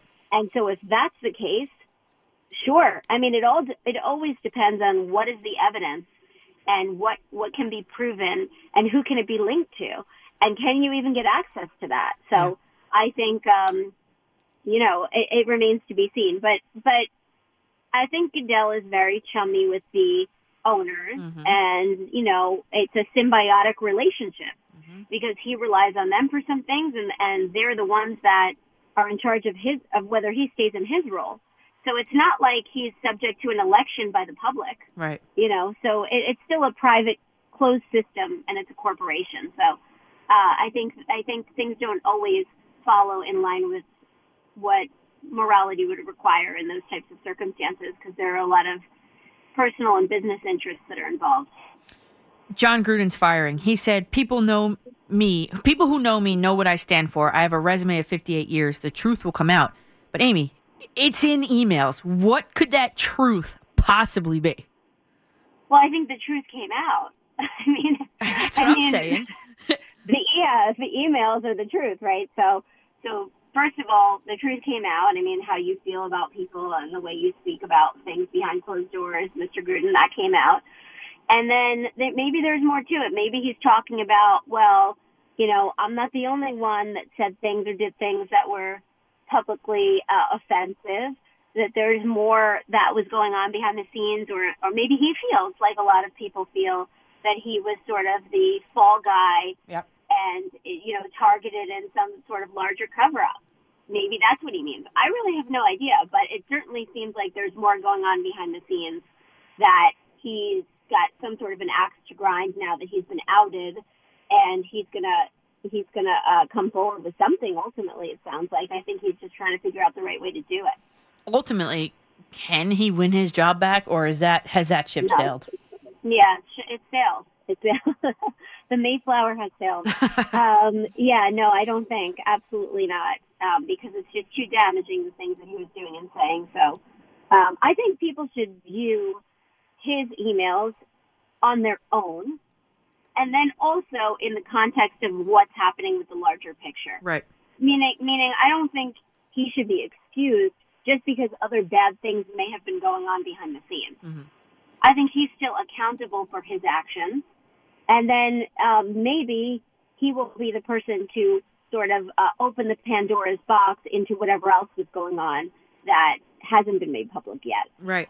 My question is, has this exposed like a double standard within the NFL that says like, all right, ownership and Snyder, for example, they're untouchable, but anyone else like Gruden, nope, you're gone. Maybe. I think the NFL operates differently than, like, let's say the NBA, you know, because, like, with Donald Sterling, I mean, like, yes and no. I mean, with the Panthers, you know, you saw that wasn't the case. But I think that it just really depends. I think it depends on the power that the owner holds, the amount of money that the owner is worth. I mean, we know, like, Jerry Jones and Robert Kraft are, like, really, really powerful, you know, and really, really influential. Yep. So I think there's a lot of politics that are going on behind the scenes where certain owners, I don't think any owner is untouchable, but certain owners may be less touchable than others. So Amy Dash joins us live here on The Fan. The Washington football team paid a female former employee $1.6 million as part of a confidential settlement. What would happen if, say, Deshaun Watson or Trevor Bauer quietly paid off their accusers? Well, you know, if they had, I think they wouldn't be in the situations that they're in now if they had quietly paid off their accusers. I mean, just to be honest with you, so Deshaun Watson was offered the opportunity to pay off one of his accusers $100,000. The emails were made public already. It's not a secret. It happened in February, right before that very first civil suit was filed, and his lawyer chose to, it's not that he didn't want to pay her, but didn't want to pay her the $100,000, and I believe they wrote back and said, can she come up with another number or justify why she believes she's owed that kind of money, because we don't feel that Mr. Watson did anything wrong. And that was the end of the negotiations. The suit was filed, and I spoke to the attorney personally, who said, you know, he didn't believe that if that first person had not filed her suit, he didn't believe any of the others would have followed, because his belief was that when she came forward, other people saw it and then felt the courage to come forward. Obviously, the attorney feels that Mr. Watson did these things, so that's the way he framed it. But I think, you know, there is something to be said about paying people off and not having them go public. Some people are actual victims. I'm just speaking generally. Yeah. Sometimes they just want the money because that's the way that they can be made to feel whole. To them, it's a better alternative than going and putting themselves out in the public where they would be harassed and questioned and have to deal with all that stuff, right? So, but on the other side of it is athletes will fight back against things that they perceive to be extortion attempts. If they say, I didn't do anything wrong, so why should I pay this person? And they're in a vulnerable position sometimes, too, if they actually didn't do anything and they're just being targeted because they're worth a lot of money and they can be threatened and their career can sort of be you know, run through the mud, just as we've seen with allegations coming out. That's really all it takes nowadays, whether they're true or not. So it's a tough call. We're talking with Odyssey insider, legal insider Amy Dash here on The Fan. I guess two more. I did want to ask about this. What's the deal with the Washington football team's cheerleaders? Yeah, so the cheerleaders, you know, some of them allege that they were being sexually harassed, and a lot of their accusations is what sort of kicked off this investigation into the workplace culture. There were other people who worked at the organization, too, at Washington Football, who said that there was a hostile work environment and a lot of sexual harassment. But some of the cheerleaders, I believe, were paid off and they signed non-disclosure agreements and then they couldn't come forward. But what has come out is the idea that there was this video that was taken by some of the cheerleaders while they were changing during some sort of a photo shoot. And they claim they didn't know they were being filmed, and they were being filmed as they changed. So a lot of their private parts and their nudity was on the film. We don't know who took the video, but the rumor is that somebody within the Washington organization, possibly Snyder himself, though that's been denied, instructed someone else, hey, grab some footage of these cheerleaders while they're changing in between the shoots. And then this video of them nude was apparently circulated amongst people within the organization. So clearly they're fuming because that's their nudity. Legally speaking, it's akin to like revenge porn. A lot of people hear revenge porn, they think that, oh, this is an ex-boyfriend or something that might take a nude photo of a girlfriend and go send it all around just to get back at her after she dumps him. That's not actually the case. There are a lot of revenge porn cases that are brought where the people don't even know each other. But just the fact that you're, without the consent of the person, taking somebody's nudity and disseminating it electronically, it can classify, if they prove the right intent, under the revenge porn statutes, and that's a crime. So no one's really bringing that up, but I am. But I'm surprised that there isn't a criminal investigation into that aspect of it. Not yet, maybe. Final question about Trevor Bauer, because I looked at his contract. He's got a player option right now. If Trevor Bauer chooses to exercise his player option, how likely will he be able to pitch next season, let's say for our Mets or our Yankees, who really need starting pitching? I think his organization, I should say, just to start off, is done with him. I mean, that's just the way. I don't know that for a fact, but I've been hearing from people that just a lot of the fans and the organization itself is turned off. Mm-hmm. Those are rumors, of course. We don't know for sure, but and these are people's opinions. But I think, to his credit, he did have a victory in court. There was an application for a temporary restraining order. It was denied. He was not given, there was no permanent restraining order. However, he still has to contend with a possible police investigation that is supposedly going on. And if nothing comes of that, if he's not charged, then I think maybe he does get back to the mound. And who knows? Yeah, maybe he's away from the Dodgers and he's on to another team and all is forgotten. Though it really depends. I mean, it really depends on how forgiving the fans are going to be after seeing the pictures that came out, and everybody, of course, formulates their own opinion. But as of now, he's innocent until proven guilty. He hasn't been charged with anything, so he could certainly return. It just depends on whether there's an appetite for him. Oh, that is so hard. Looking at those pictures makes me lose my appetite, and I hope he never gets picked up again. But that's just me. That's just me. All right, Amy. I feel you. I know. Amy, thanks so much, Amy, for taking time out of Saturday night to join us tonight. Thanks so much, Danielle. Okay. It's great to talk to you. You too. Thank you. All right, bye.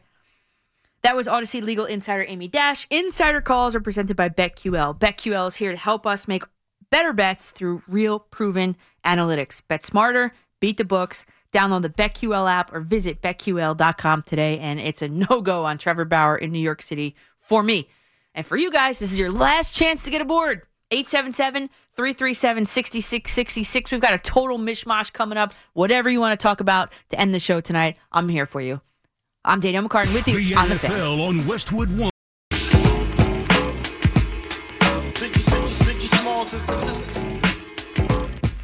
Welcome back to McCartan Before Midnight, and this is it. This is your last chance to get aboard. I'll be back on Tuesday, by the way. Tuesday, 5:30 p.m. I'm sorry, I'm not. 7:30 p.m. on Tuesday. No, I'm not filling in for Craig and Evan. No, 7:30 p.m. on Tuesday, 7:30 to 11. I will be back. And that is a promise. It was our last chance to get aboard. 877-337-6666. Man, how smart is Amy Dash, by the way? How smart is she? Covered Deshaun Watson and his potential return to the NFL. He could play. The Texans are just choosing not to play him. And in the meantime, they're paying him. So will he get moved? Amy said the Dolphins would be crazy to trade for him in terms of the draft capital that they'll have to give up to get him. In terms of the Washington football team, she described it as Pandora's box, so we will wait and see what happened there. And Trevor Bauer, the Dodgers are done with him, that's for sure. And I think if the MLB had any sort of moral compass, he'd be done on all of the 30 teams, not just the Dodgers. But he does have a player option, and if he exercises it, he could be in a uniform starting next season, a different one other than a Dodger uniform. So that's going to be something to watch that no one's really talking about. To the phones we go, 877-337-6666. Sparky in Dobbs Ferry, you're up on the Fan.